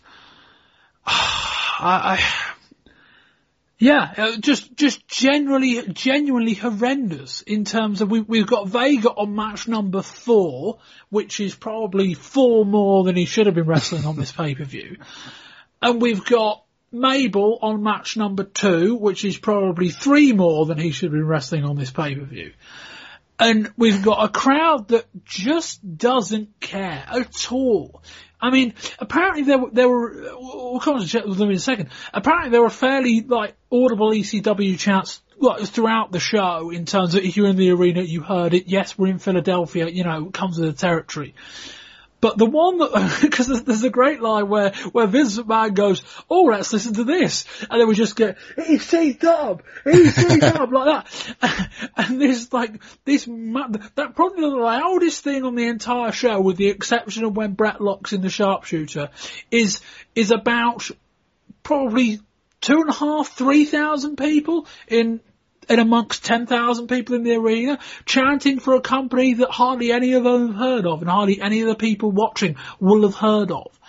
And it's, let's address these chants. I mean, that's a sign. That's a real, that's a bad sign. As far as we know at this point, we've came to the closure of an almost 2-year angle with Bret Hart and Jerry Lawler. We have crowned a new King of the Ring. We have a very disappointing show, Bob, but if you're sitting backstage with any semblance of authority, 3 letters should stand out to you more as any indictment in this show than anything else that occurred on it. Is it MLM? Is it Men on a Mission? It is not, I'm afraid, Bob. It's, I mean, that should be, that shouldn't be setting alarm bells off. That should be burning the building down in a flood of sprinklers setting off in that arena. That should be just trying, God willing, that should be just blowing up backstage that's what they seen at the pinnacle of what could be Mabel's career. We don't know where he's going to go. I don't imagine he's going to peak more than winning a King of the Ring tournament live on pay-per-view. But that should be just getting through everybody in a suit backstage. The fact that they were chanting for another outlaw company during the crowning, or just before the crowning of our king, the man who represents, with the exception of the WWF champion, this company, and they were cheering for someone else. That is a sign that something isn't on. It's a sign. Go on, Dale, sorry. Sorry, Bob. That's a sign that we need to do something here. Whether it's watching ECW, as simple as that, whether it's finding out who is ECW, maybe even for some of them. This is a sign that these fans for as much as they did pop during that Bret Hart Jerry Lawler match, where we have educated them to go with what we do and kind of believe in that and go with it and take it for what it is. There's people in that arena that have paid God knows what on a ticket, on merchandise, on hot dogs, on sodas. There's people watching at home paid 20, 30, 40, 50 bucks for a pay-per-view, and they're chanting for something that's free. They're chanting for something that, as you say yourself, probably a minutia of this World Wrestling Federation universe knows about, and it should just be setting alarm bells off for it. We need to change something here. Whether it does, who knows? I do hope so, but we can only wait and see. I think they can count themselves quite lucky, because I think if you'd have put this match in a proper ECW audience, the one thing the, Big O Hall fans would not have been shouting would have been ECW. They'd have been shouting something rather loud and something that they might have had to have bleeped out.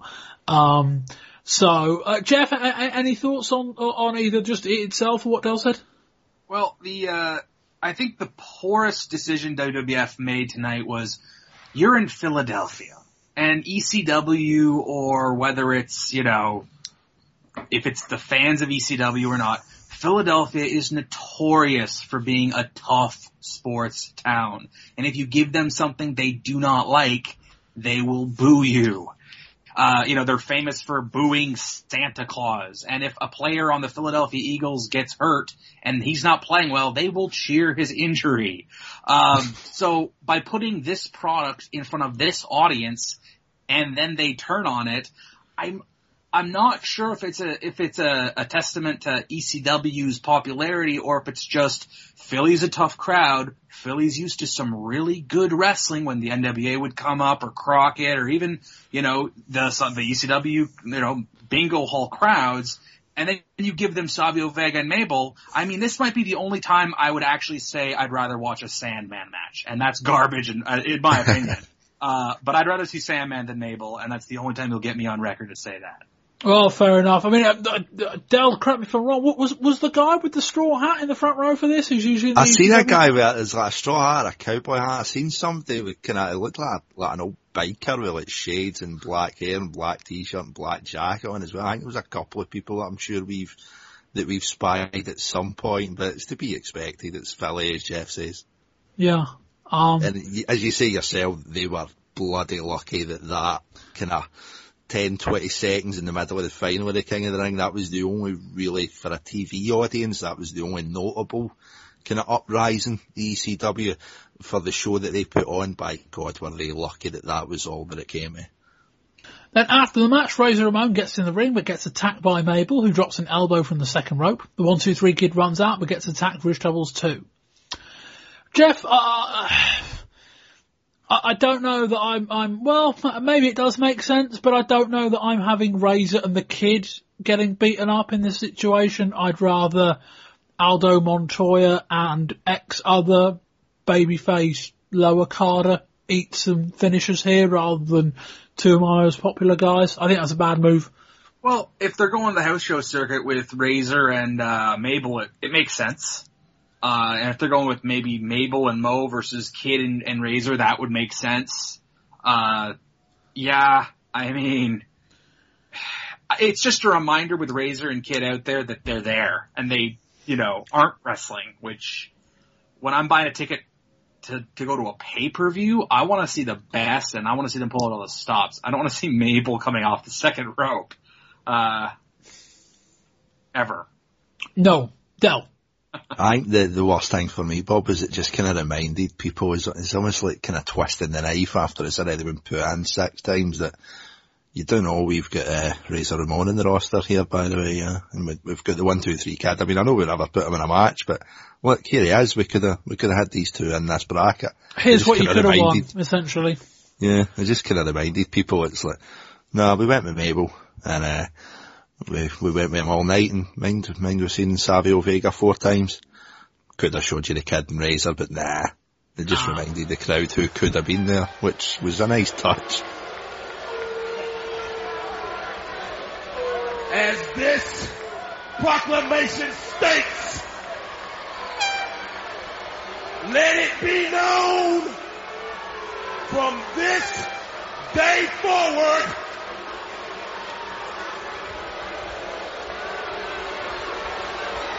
apparently there's not a great deal of respect for this king on his capacity crowd. Well, they love the bad guy. let it be known from this day forward that the WWF superstar known as Big Mabel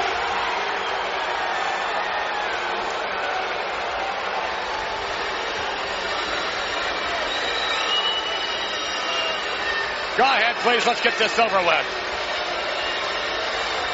That's one angry king. I think the fans are even angrier.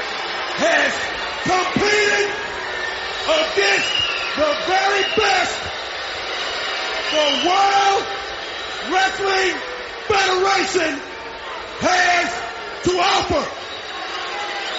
I wouldn't say he'd ever been to an Evelyn Woods speed reading course.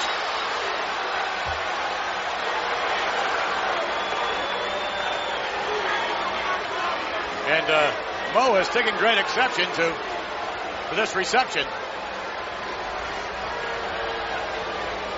He has thereby proved his superiority against all WWF superstars. And therefore, from this day forward, you may all bow before his grace. Bow? Bow. Behold, I present to you the 1995 World Wrestling Federation King of the Ring. Long live King Mabel! And then we get on stage for the coronation. Mo is reading from a scroll. There's a fair amount of crowd heat for this bit. Mo says Mabel has proved his superiority against WWF superstars. I'll let you decide whether he has or not.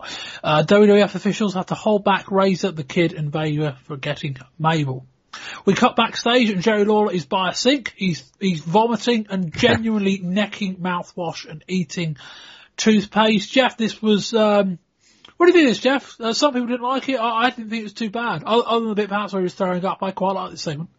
I think that when Bret Hart's done beating you up, you shouldn't be at the toilet throwing up or at the sink brushing your teeth. You should be in the hospital bed because your knee's messed up because of the sharpshooter. I think Bret has this astounding credibility. And by putting this gaga type of Lawler stuff with it, it's not my scene. It's not my style. Bret is a serious wrestler, and I feel like it dilutes him by having all this gaga, jokey joke stuff around him. But that's, again, I'm a Bill Watts guy, so. Jeff, Dalzori? A bit harsh for Jeff, but yeah, that's right. It's a pay-per-view. Folk have worked all week, all month to kind of put some dollars in the WWF's pocket. We don't want to see skits for Raw. It served a point. I thought it was alright, but as Jeff says, this is about building Bret Hart for getting this win to this 2-year rivalry. It's not about a backstage segment with Jerry Lawler stood at a sink. I mean, trooper as he is with kind of necking the kind of mouthwash and the toothpaste, and you seen everything lying about the sink, and I mean, God love him for doing it, but I don't know, did it serve a purpose? No, I mean, he does a very similar segment on Raw, which we'll play the audio for at the end of this review. I think I would have left the comedy for there rather than here. We move on. We get promos from both teams prior to the main event. Bam Bam Bigelow employs some very questionable maths, saying that the 110% they're both going to bring equates to 220%. Not sure that's how that works, Bam Bam, but, whatever. No, not the most objectionable thing on this show, let's say that. We move into the main event, and it's Psycho Sid and Tatanka with Ted DiBiase versus Diesel and Bam Bam Bigelow. The faces go after the heels early, who scarper to the outside. Diesel starts off against against Tatanka, but a distraction allows Sid to work over Diesel's elbow on the ring post. Tatanka takes multiple strikes to the elbow. Sid gets in a right and continues the assault on the elbow. Sid misses an elbow drop and Bam Bam gets in the ring to a big reaction and unloads. Bam Bam drops a headbutt from the top rope, but the referee is distracted and cannot make the count. Sid manages to hit a chokeslam to Bam Bam from the second rope. He then stalls too much and Bam Bam kicks out. Tatanka hits a belly-to-back suplex and the heels have the control. Bam Bam tries to rally but just eats a big boot from Sid. He goes for a slingshot, something or other from the apron, but Tatanka grabs his legs with the rope's turn. Ref turn, sorry. Sid hits a running boot to Bam Bam on the outside. Diesel gets the tag and goes after Sid, hitting a body slam and dropping an elbow, which hurt Diesel more than it did Sid. Tatanka hits a lovely DDT to Bam Bam, who barely kicks out. They both run at each other hard and go for a double clothesline and both go down. Bam Bam hits a lovely running cannonball, then hits an enziguri and gets the tag to Diesel. Diesel hits Tatanka with almost a big knee, then signals for a jackknife. A tad sloppy, but makes sense given his elbow injury. Diesel pulls out the pin, then signals to Sid and says, "I want you." Sid responds by walking off up the R-way. Diesel then drops an elbow and pins Tatanka. Jeff? How did Diesel get over?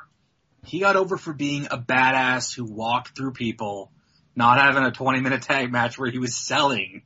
Highlight the strengths, downplay the weaknesses. Having this poor guy sell, his injured elbow, I don't think it really gives you the best personality of Diesel. He's got some cool high spots. If you look back to the Rumble last year, I think it was the 94 Rumble. I mean, he's this literal Diesel Mack truck running through guys. And to put him in there against, Sid, who we all know, his limitations, and Tatanka's not bad, but Tatanka's not a main eventer. And you've got Diesel just kinda, I think it exposes him unnecessarily. I think when you look at that Diesel character, you gotta look at guys like, comic books like the Wolverine or the Punisher, like real kind of, roguish, tough guys who don't give a damn, who can kick ass. And Diesel just seems kind of lame right now. And the coolest part of the match was when he has Tatanka pinned after an abysmal powerbomb jackknife, and he pulls him up. Because that for me goes, you know what? He means business. He wants Sid. I thought that was cool. Other than that, I love Bam Bam. I feel like he's lost his personality as a babyface. What can you say? Why is Bam Bam Bigelow coming out and audio for the night for me was the double draw call for the ring announcer, but visually the night was Bam Bam coming out like Max Moon at the start. And Jeff's right, they've just kind of killed what they had with Bam Bam. He's coming out like a cartoon. The match was decent. It was a decent tag match. You couldn't really see much more. You couldn't really say much less. But this was the main event. And it was like, if you'd have put this on early, last year with the head shrinkers coming out halfway through the King of the Ring and breaking up the brackets and kind of giving everybody a bit of something else. And it's like, this was on as the main event. And I think it sums up how disappointing the show was that prior to it, Sid cut an incredible promo.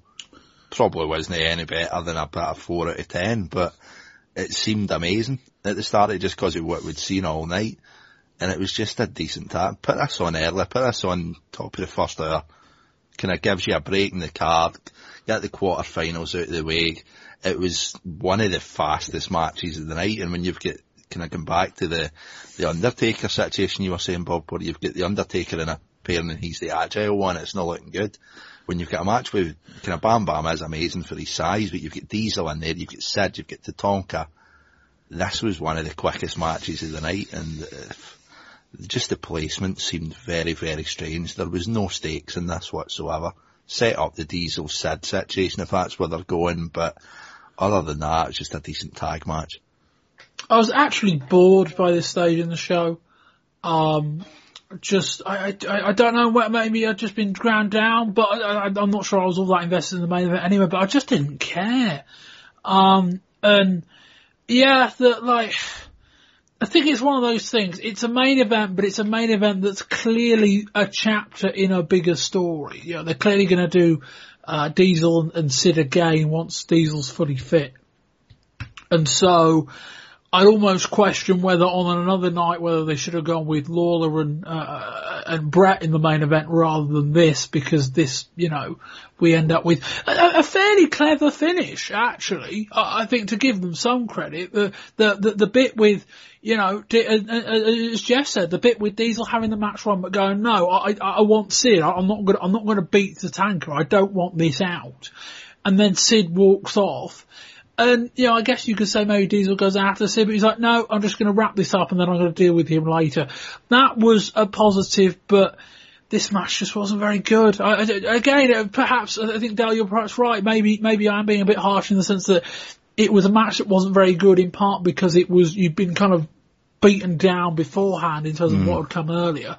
But yeah, it just, and Jeff, I don't know about you guys, but Jeff, Tatanka as a main eventer, and we had Butcher in a main event of Starrcade in December, but I'd have Tatanka right up there as guys that just shouldn't be anywhere near the main event of pay-per-views. Well, I think at least, Tatanka got there on some merit, not, just his best friend. I would say that Tatanka has probably a little more upside than the Butcher or the Barber or the Candlestick Maker or whoever he's calling himself this week. Well, no, he's not calling himself anything at the moment. He's literally the man with no name. The man with no name, yeah. Well, the man with many plates in his face, too, that poor guy. Oh, my God. That's true. That's true. Horrible. That's one of the most, just coming back from that injury is just, give him props for that, I suppose, but, I don't want to segue too far off into the Butcher or the man with no name or whatever we're calling him, but, I think, Tatanka's not, I guess silver lining, it could be worse than Tatanka. Could it really be that much worse? Well, we're going to get Mabel. If you watched the last 2.5 hours, Bob, it could have been significantly worse. I don't know, because Tatanka's like a decent worker, masquerading as someone better. At least I know the rest of the guys are crap. Tatanka, I think, can trick people into believing he's quite good alongside some of these other guys. Just to me, he is Honky Tonk Man last year in WCW. He's just a massive turn off. I don't see any positives from him. Ever since they turned him heel, he's just the same character, just even more irrelevant. I am being a bit harsh on him, but for me, he's changed the channel type guy. We've seen the Tatanka thing, and unless he has a dramatic change of gimmick, which he probably should have done when he turned heel. I remember the night after, I think it was SummerSlam 94, the night after they had Tatanka come out in a suit, thinking, oh, this is a bit different, and then it's just, no, he's still dressing the same, he's still wrestling the same, he's just now a heel, and he's largely as irrelevant as he was before. He's got the go-away heat that I had with Honky Tonk Man last year for me, and I don't think he should be anywhere near a main event. Yes, it kind of made sense, but I'd have rather Karma in the spot. At least then you'd have had 4 big guys and it would have made a bit more sense size-wise. I don't know. Just horrid. Anyway, Del, let's draw a conclusion to all this.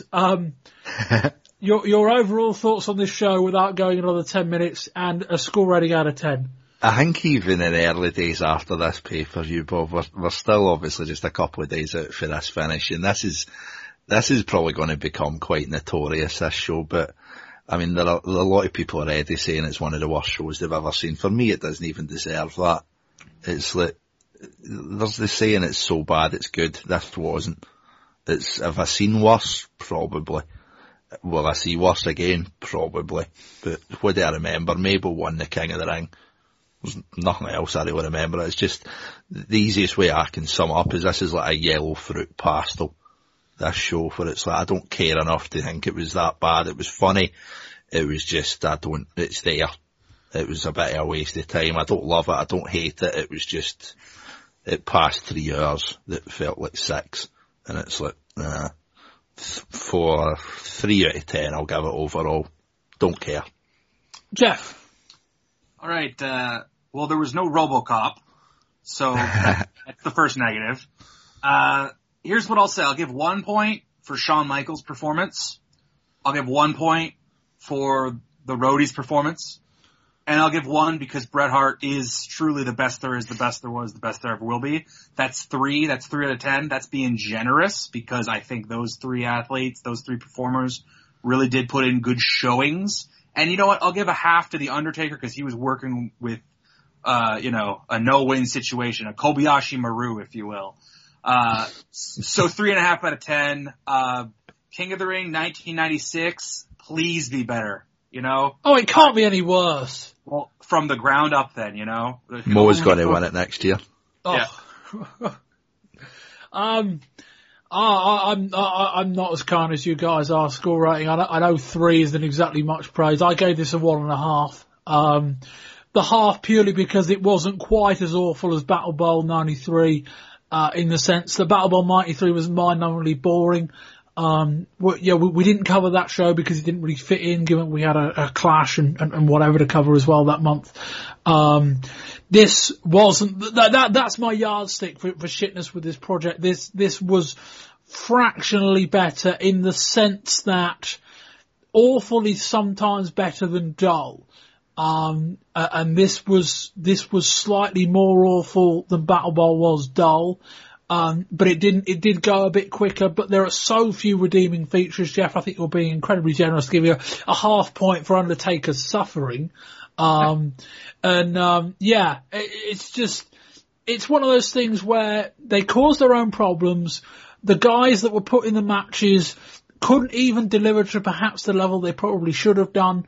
And the booking was horrendous. And it says a lot that for all the faults with this roster, we could have picked an 8-guy bracket that probably would have been half decent, even if we have to have Mabel win it.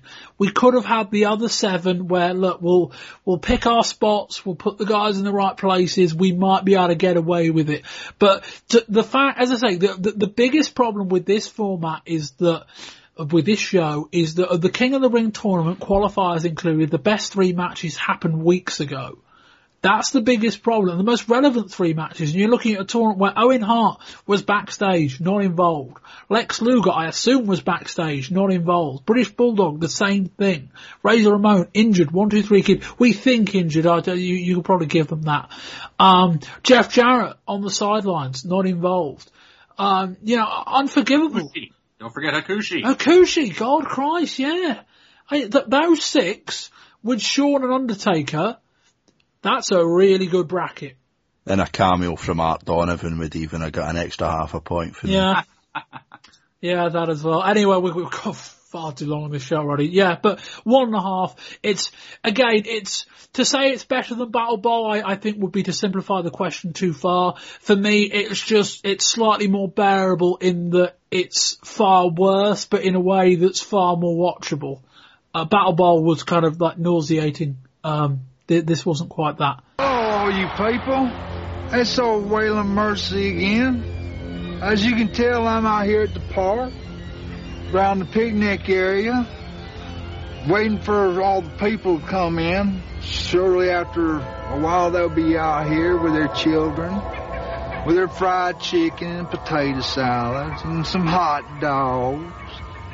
Surely some hamburgers to go along with all that stuff. And the kids, they'll be running around here having a good old time.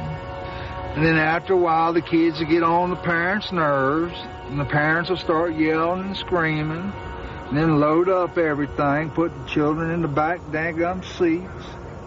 Then they'll go home, and then they'll tell all their families and friends what a great time they had at the park and what a great picnic it was. Well, let me tell you something. Waylon Mercy knows how to throw a good picnic. And when I get into the ring in the WWF,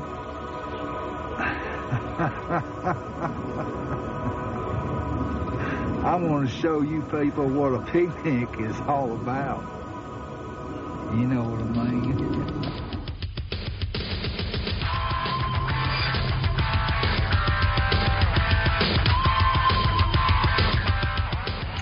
After King of the Ring, we join Raw on June the 26th, and Jerry Lawler is visiting a dentist, specifically Dr. Isaac Yankem DDS, who is working on Lawler's mouth.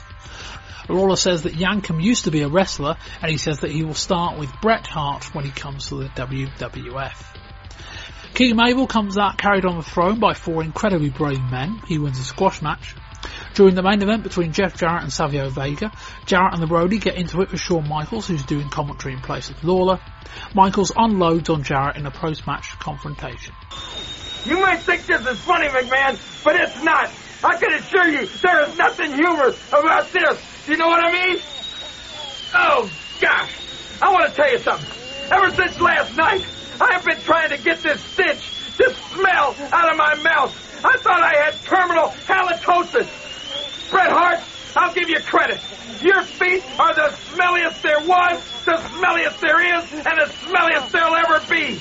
I've even had to come here to my good friend, Dr. Isaac Yankem, DDS, and he's been working for the past hour and a half on my mouth, and it's not there yet. Wait a minute.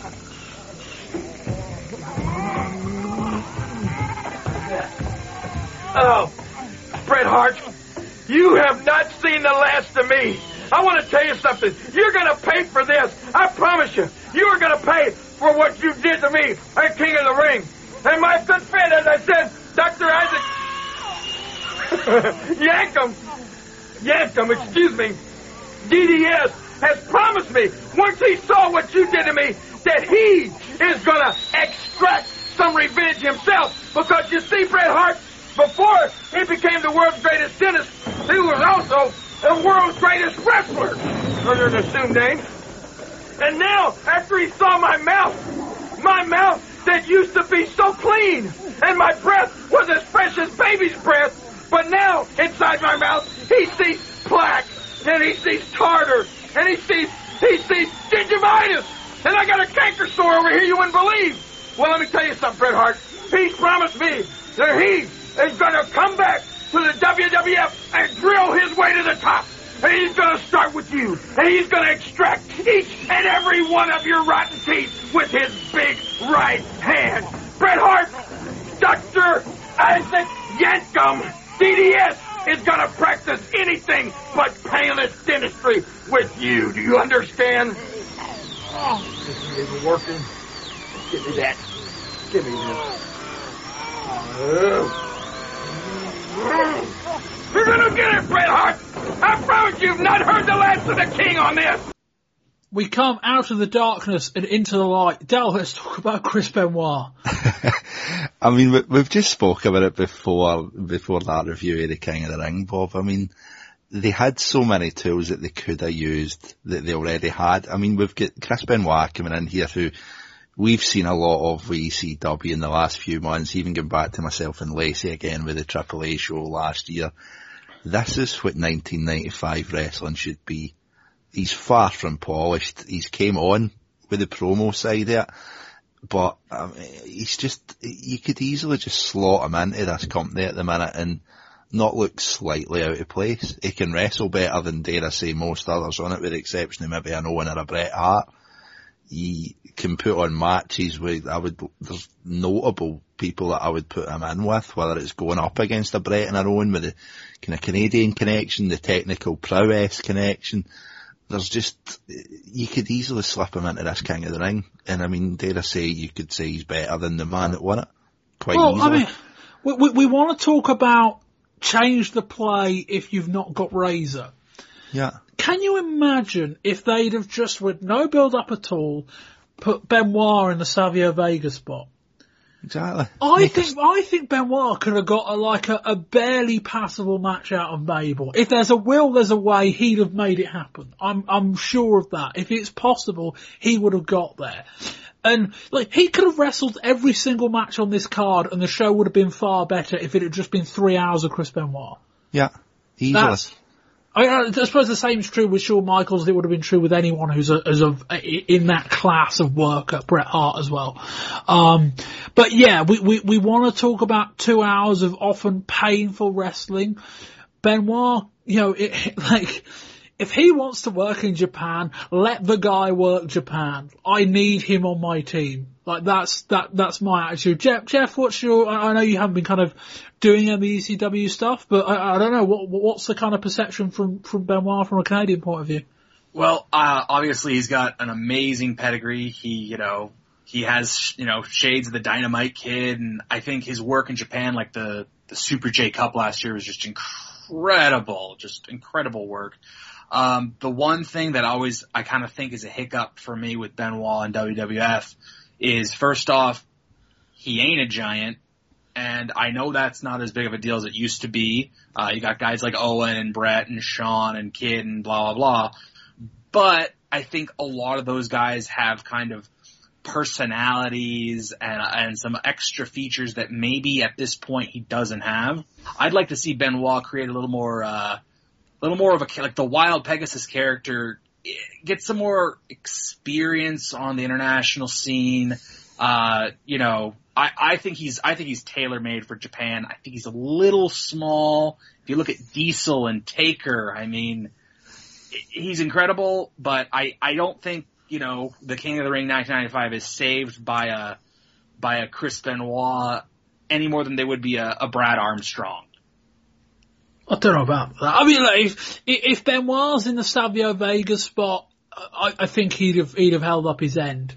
I think he would have. But yeah, no, Jeff, I think your reservations are correct. I think, Dale, when we've had this discussion, the perception is he is a guy who's going to be ready, but it probably is too soon, Dale. Is that a fair assessment? I think when you've got, and come back to the news when we spoke about the 3 pretty much guarantees that's coming in, you've got Benoit, we've seen him in ECW, we've never seen him on a big stage. You've got Dustin Rhodes coming in for WCW, who we have seen on a stage that could easily slot in dependent on a gimmick. You've got Shane Douglas, who is not as technically sound a wrestler as Benoit, but as Jeff says, he's got that defining characteristic that sets him apart from being a smaller guy. When you've got somebody that's got Shane Douglas's pedigree and doing what he's done, for me, he slots in a lot easier than a Benoit. Not to say that he's not got a part, because he certainly does, especially with the last 3 years that we've just watched the King of the Ring. But I think Douglas is certainly a couple of steps further up that ladder than a Benoit would be at this point. But I would happily see both of them there. Yeah, no, I think Jeff's assessment's right in the sense that, and the other thing is that they've got 1, 2, 3 Kid, who's a guy with kind of what Jeff describes, not a ton of personality, not a great gimmick, but you kind of feel like the 1, 2, 3 Kid is that guy in that slot. I don't get the sense they want another one. They should, but they don't. And I dare wonder what they, as I said, they could develop for him if they wanted to bring him in for a character.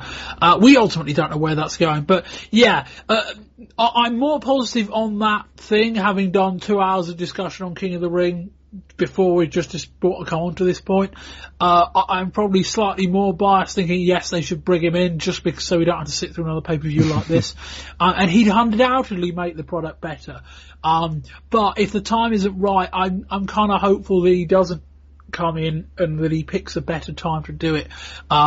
Because when the time is right, he'll make some noise. I don't think there's any doubt about that whatsoever. Vince McMahon took part in a rare media appearance with Chet Koppock, touching on a number of wrestling topics, including Hulk Hogan and the prospect of WCW's new Monday Night Television show. When asked about Hulk Hogan, McMahon said the WWF and Terry Bollea were part of a joint effort to create Hulk Hogan. He said he believed that they had had a close personal relationship, but he guessed he had been fooled by Hogan. McMahon, not for the first time, said that had Hogan have stayed, they would have turned him into their Babe Ruth. McMahon was then asked about Hogan in 1995 as part of WCW. He responded by calling it a disaster. McMahon said, "Here you have Turner's vast organisation with networks and whatever it may be, yet they have no idea how to package and how to merchandise a Hulk Hogan, especially an ageing Hulk Hogan, which is important." When asked whether Hogan could turn heel, he said, "Well, with what he has done with Turner, that has not been a success. I would suggest that might be a likely move." He got onto the subject of Randy Savage also. He said that career-wise, Savage had, quote, jumped off a ledge. "I understand Randy was getting up there in years when he was here, but we protected him, just as we were going to protect Hulk Hogan. You don't send him out there to the arenas every night. First of all, physically, they're not capable of doing that. But beyond that, you have to be very selective and judicial in use of stars that become superstars, because otherwise they burn out very quickly." On WCW's new program on Monday nights, McMahon described it as a very poor move. He said, "Why would you go head-to-head with someone? I think it would have to be a very predatory move, I'd have to say. So I don't know how, from a corporate standpoint, Ted Turner would be viewed in corporate America as taking on this one family-owned enterprise that has established, yes, a vehicle on USA Network Monday nights at 9 o'clock. To me, coming up against the World Wrestling Federation head-to-head in this manner simply will prove which is the better product. We welcome that opportunity. I think his product suffers greatly by comparison. What would be better for us and the consumer would be for the public to be able to compare the two. Jeff, let's move on to these comments by Vince McMahon. We'll start. I mean, there's two things really to kind of cut on, and we'll come on to the stuff about Hogan and Savage. Not that we're necessarily breaking massive amounts of new ground with that. He has made similar comments before, but I think it's interesting to hear discuss what he said about Hogan. But let's talk about these comments about WCW's new television show. To a point, Jeff, you know, and I said this in the WCW part about Bischoff, to a point in a public interview, you expect bravado. You expect a guy who's, you know, he's not going to say, yeah, I think they're going to beat us, even if he's a bit more concerned than that. But Jeff, the way he presented the whole corporate America taking on this, you know, family-owned company, it's like, okay, like, sort of true. Like, you can like in a court of law, you might be able to hold up that argument. But yeah, he's full of it saying that, really. Well, Vince McMahon and a court of law aren't really going to get along as far as antitrust or monopoly or predatory business practices. I mean, if you look back to when he took over the world, quote unquote, you know, Bill Watts to this day will tell you he had a really good antitrust case against him because Vince was doing predatory business practices.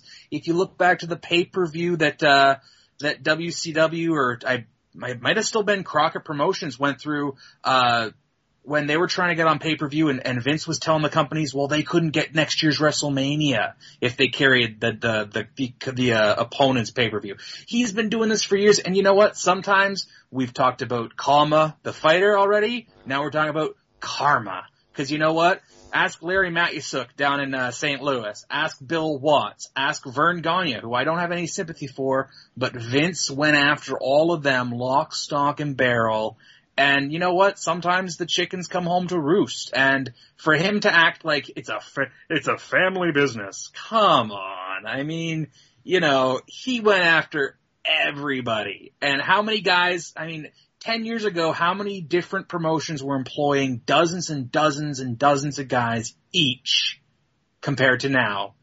And in large part, Vince was the guy that put a lot of those guys out of business, but he's a family company. Winner tells the story, Jeff. I think that's the longer story. The winner gets to write the history books. And in Vince McMahon's mind, he was doing, you know, what was going to happen anyway. If it wasn't me, it would have been someone else, you know. And that's very true. That's very true.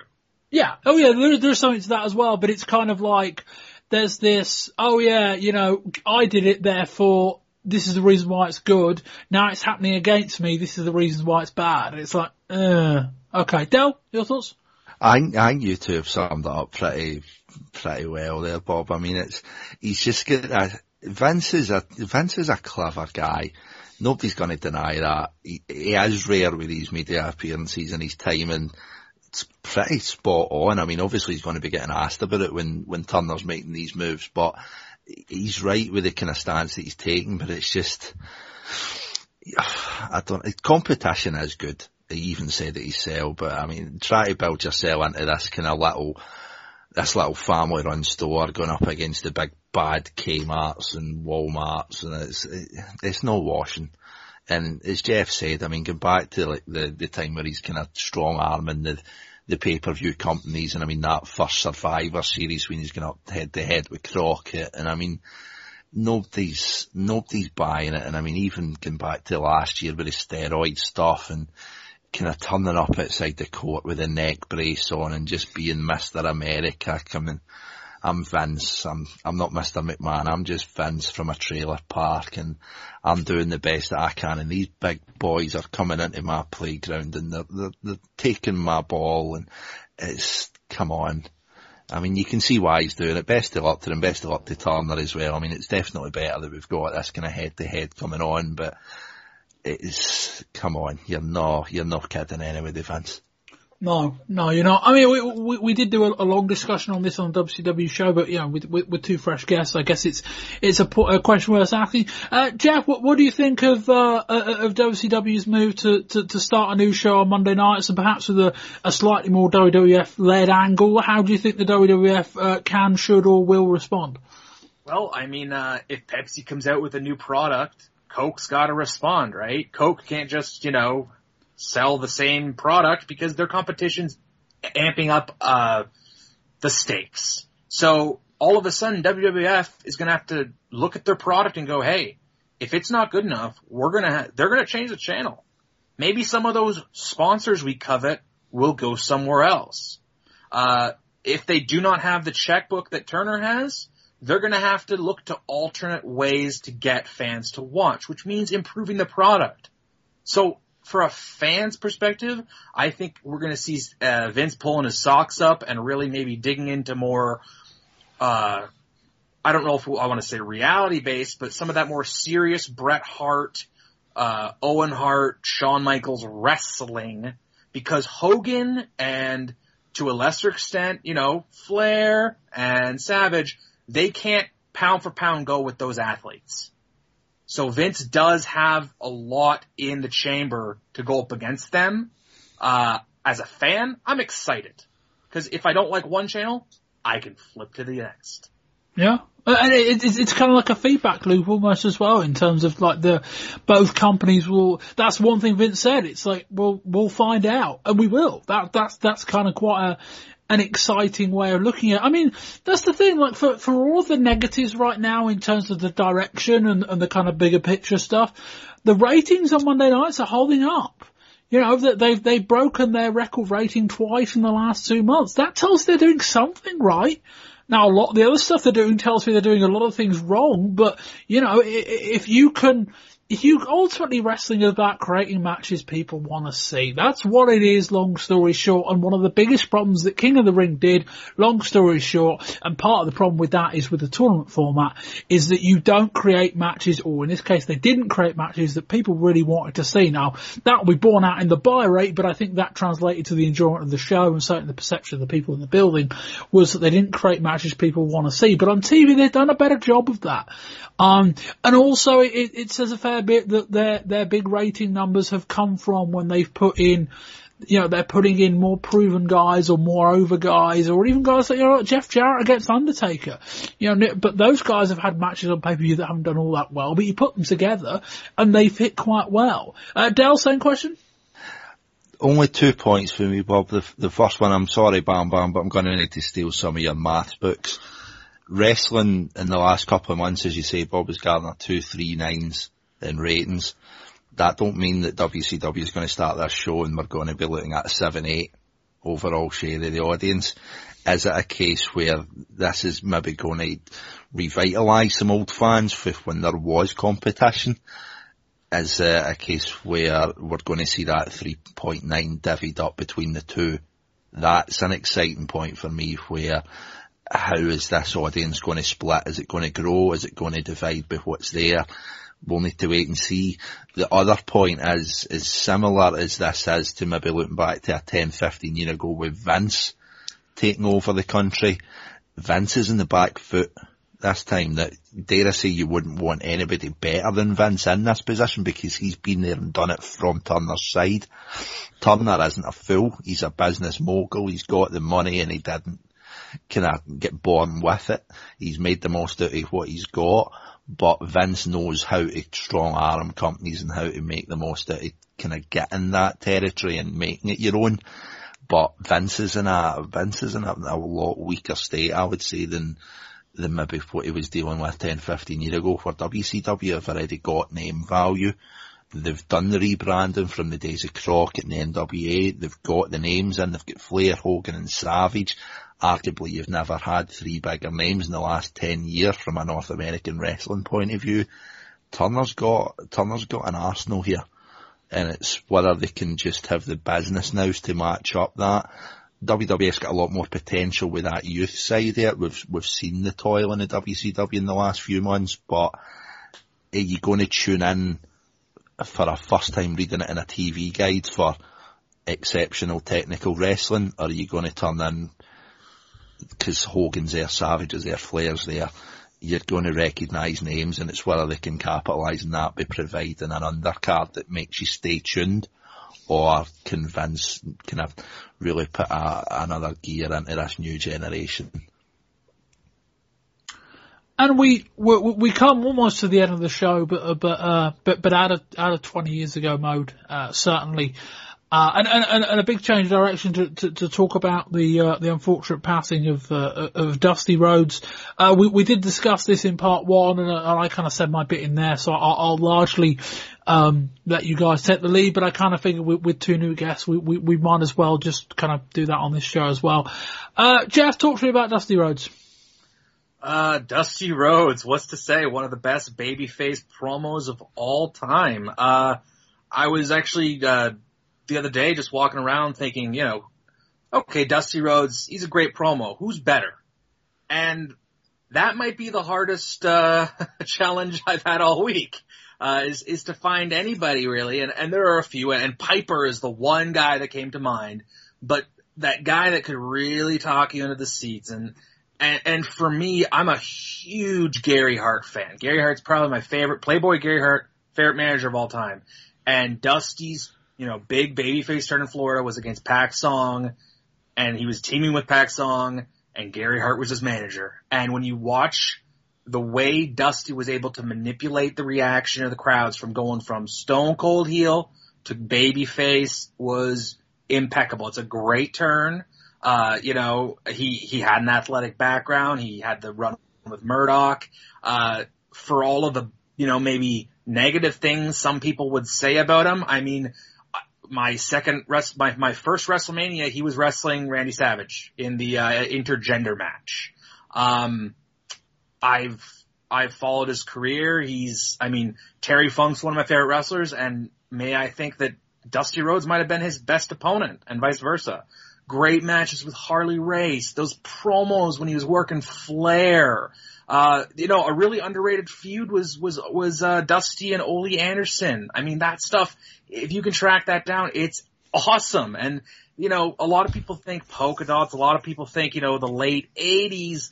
Dusty has some really great territorial feuds where, if it's Florida, if it is the Crockett Carolinas, even his work with Superstar Graham up in New York in the 70s, Dusty is really good. I wouldn't call him my favorite wrestler. I wouldn't put him in my top 10, but a lot of respect and admiration for his body of work, and he's going to be missed. It was a shock. No?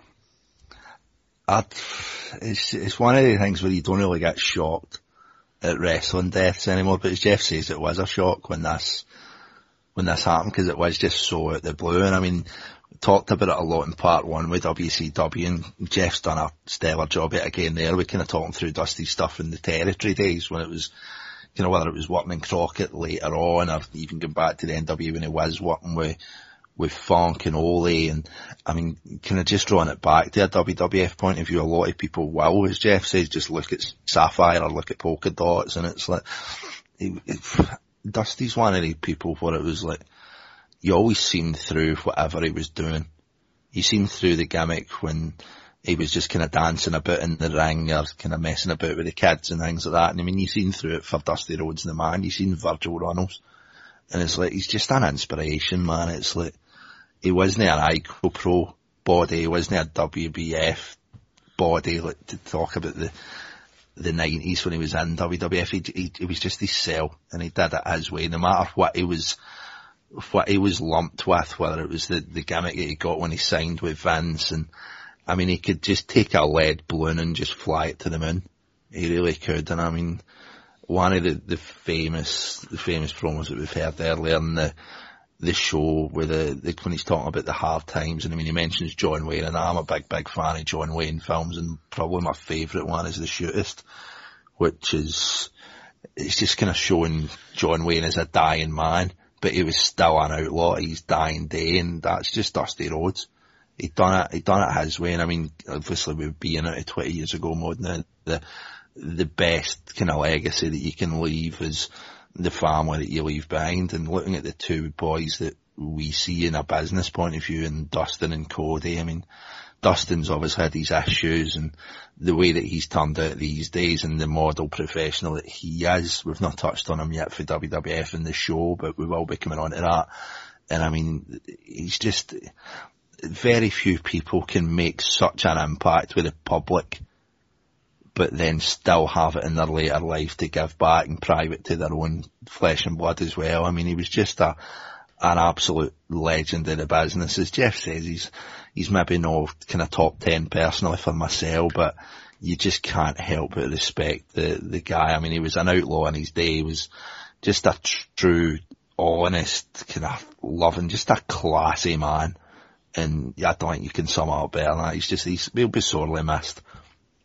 And Jeff, a guy that wasn't given the tools, didn't start out the career with the killer body in an era where the body really mattered and the look really mattered. He didn't have those tools, and so to make what he made out of what he, you know, to get dealt that hand and to win the tournament is a phenomenal effort. Yeah, I think the 70s, the emphasis, I mean, Dusty's prime, I'd say, would be mid to late, probably late 70s. Dusty, I mean, the body wasn't so much of an emphasis then as it was when Vince took over, especially in the New York area. But it was an era where, what may not body, but where size counted for a lot. Yeah, but I think Dusty always came across, even from the Texas Outlaw days, as a tough barroom fighter, like the Bunkhouse Stampede dude, right? So I think that the main issue was the kind of the tummy splotch and the fact that, and I think one of the reasons he connected was because he looks like a fan sometimes, or at least looks like a guy in the bar who can throw hands if he needs to, or throw that bionic elbow. And when you really look at, he obviously, cribbed some stuff from Muhammad Ali and Thunderbolt Patterson as far as promos go, but the guy could, and Del brings up the shootist. I mean, Dusty always, equating his character to that, classic Western motif. And people say this so often in wrestling, but he got it when it comes to a promo, like he could, he wasn't gifted. He wasn't as tall as Brody or as ripped as Superstar Graham or any of that, but he didn't, realistically, when we look back at all of their careers, how many people have heard that Hard Times promo? Or the Reach Out promo? Or the, Living on the End of the Lightning Boat? All of these superb promos. And when you look in the ring, he could brawl, he could throw a drop kick. The Dusty finish, when used sparingly, as people have pointed out, worked. He drew excellent money. I think the two best talkers maybe in history are Roddy Piper and Dusty Rhodes. Neither of them look like Hulk Hogan, but you know what? They talked you into the building. And Dusty, God, man, I recently watched Royal Rumble 91. And his feud with DiBiase with Dustin, and there's a scene where Dustin's getting jumped outside, and Dusty, jumps on top of him to protect him, and it's just the psychology Dusty had is just, I'm not going to say unparalleled because I think Terry Funk and to a lesser extent maybe Brett have tremendous psychology, but Dusty on his best day, I don't think can be touched by many. And that will wrap up an incredibly long taping. We started recording this, I don't know how long it'll edit, but we started recording this show around 2.5 hours ago. Obviously we have breaks and things a few things get dropped and all of that. But yes, I wasn't expecting our King of the Ring chat to go that long, but these things happen. Particularly where Jeff's concerned, we do generally end up rebooking most things when Jeff comes on the show. Long-lived Canadian. I think yes, something like that. Anyway, Jeff Parker, thank you very much for joining me. This afternoon, in your case. Thank you, Jeff. People can find you on Twitter. Yes, at Jeff P. Parker. It's that simple. And as always, it's Del Muir. Del, thanks so much, mate. Thanks as always, Bob. You're on Twitter. Yep, Twitter, Del_Muir, blogs and the rest on Twitter, YRS site, all that shtick. But Pleasure be yourself as always. And also, Mr. Parker, thanks very much, Jeff. Yeah, it's great talking to you, Del. And to wrap up this month's show, I've been Bob Bamber. You can find me on Twitter at Bobby Bamber, Wrestling20RS on Facebook, Wrestling20RS on Twitter, Wrestling20RS.com for a website for all the blogs. You can find links to RSS feeds, iTunes on there. You want to subscribe to our email newsletter, you can do that there as well. And yes, I've been talking for too long this evening, and it's about 10:30 UK time. I've got to edit this thing and get everything online. If I can do that before midnight, I will be quite happy. Gentlemen, thank you very much. I've been Bob Bamber. This has been Volume 2 of the June 1995 edition of the Wrestling 20 Years Ago podcast. And until next time, goodbye.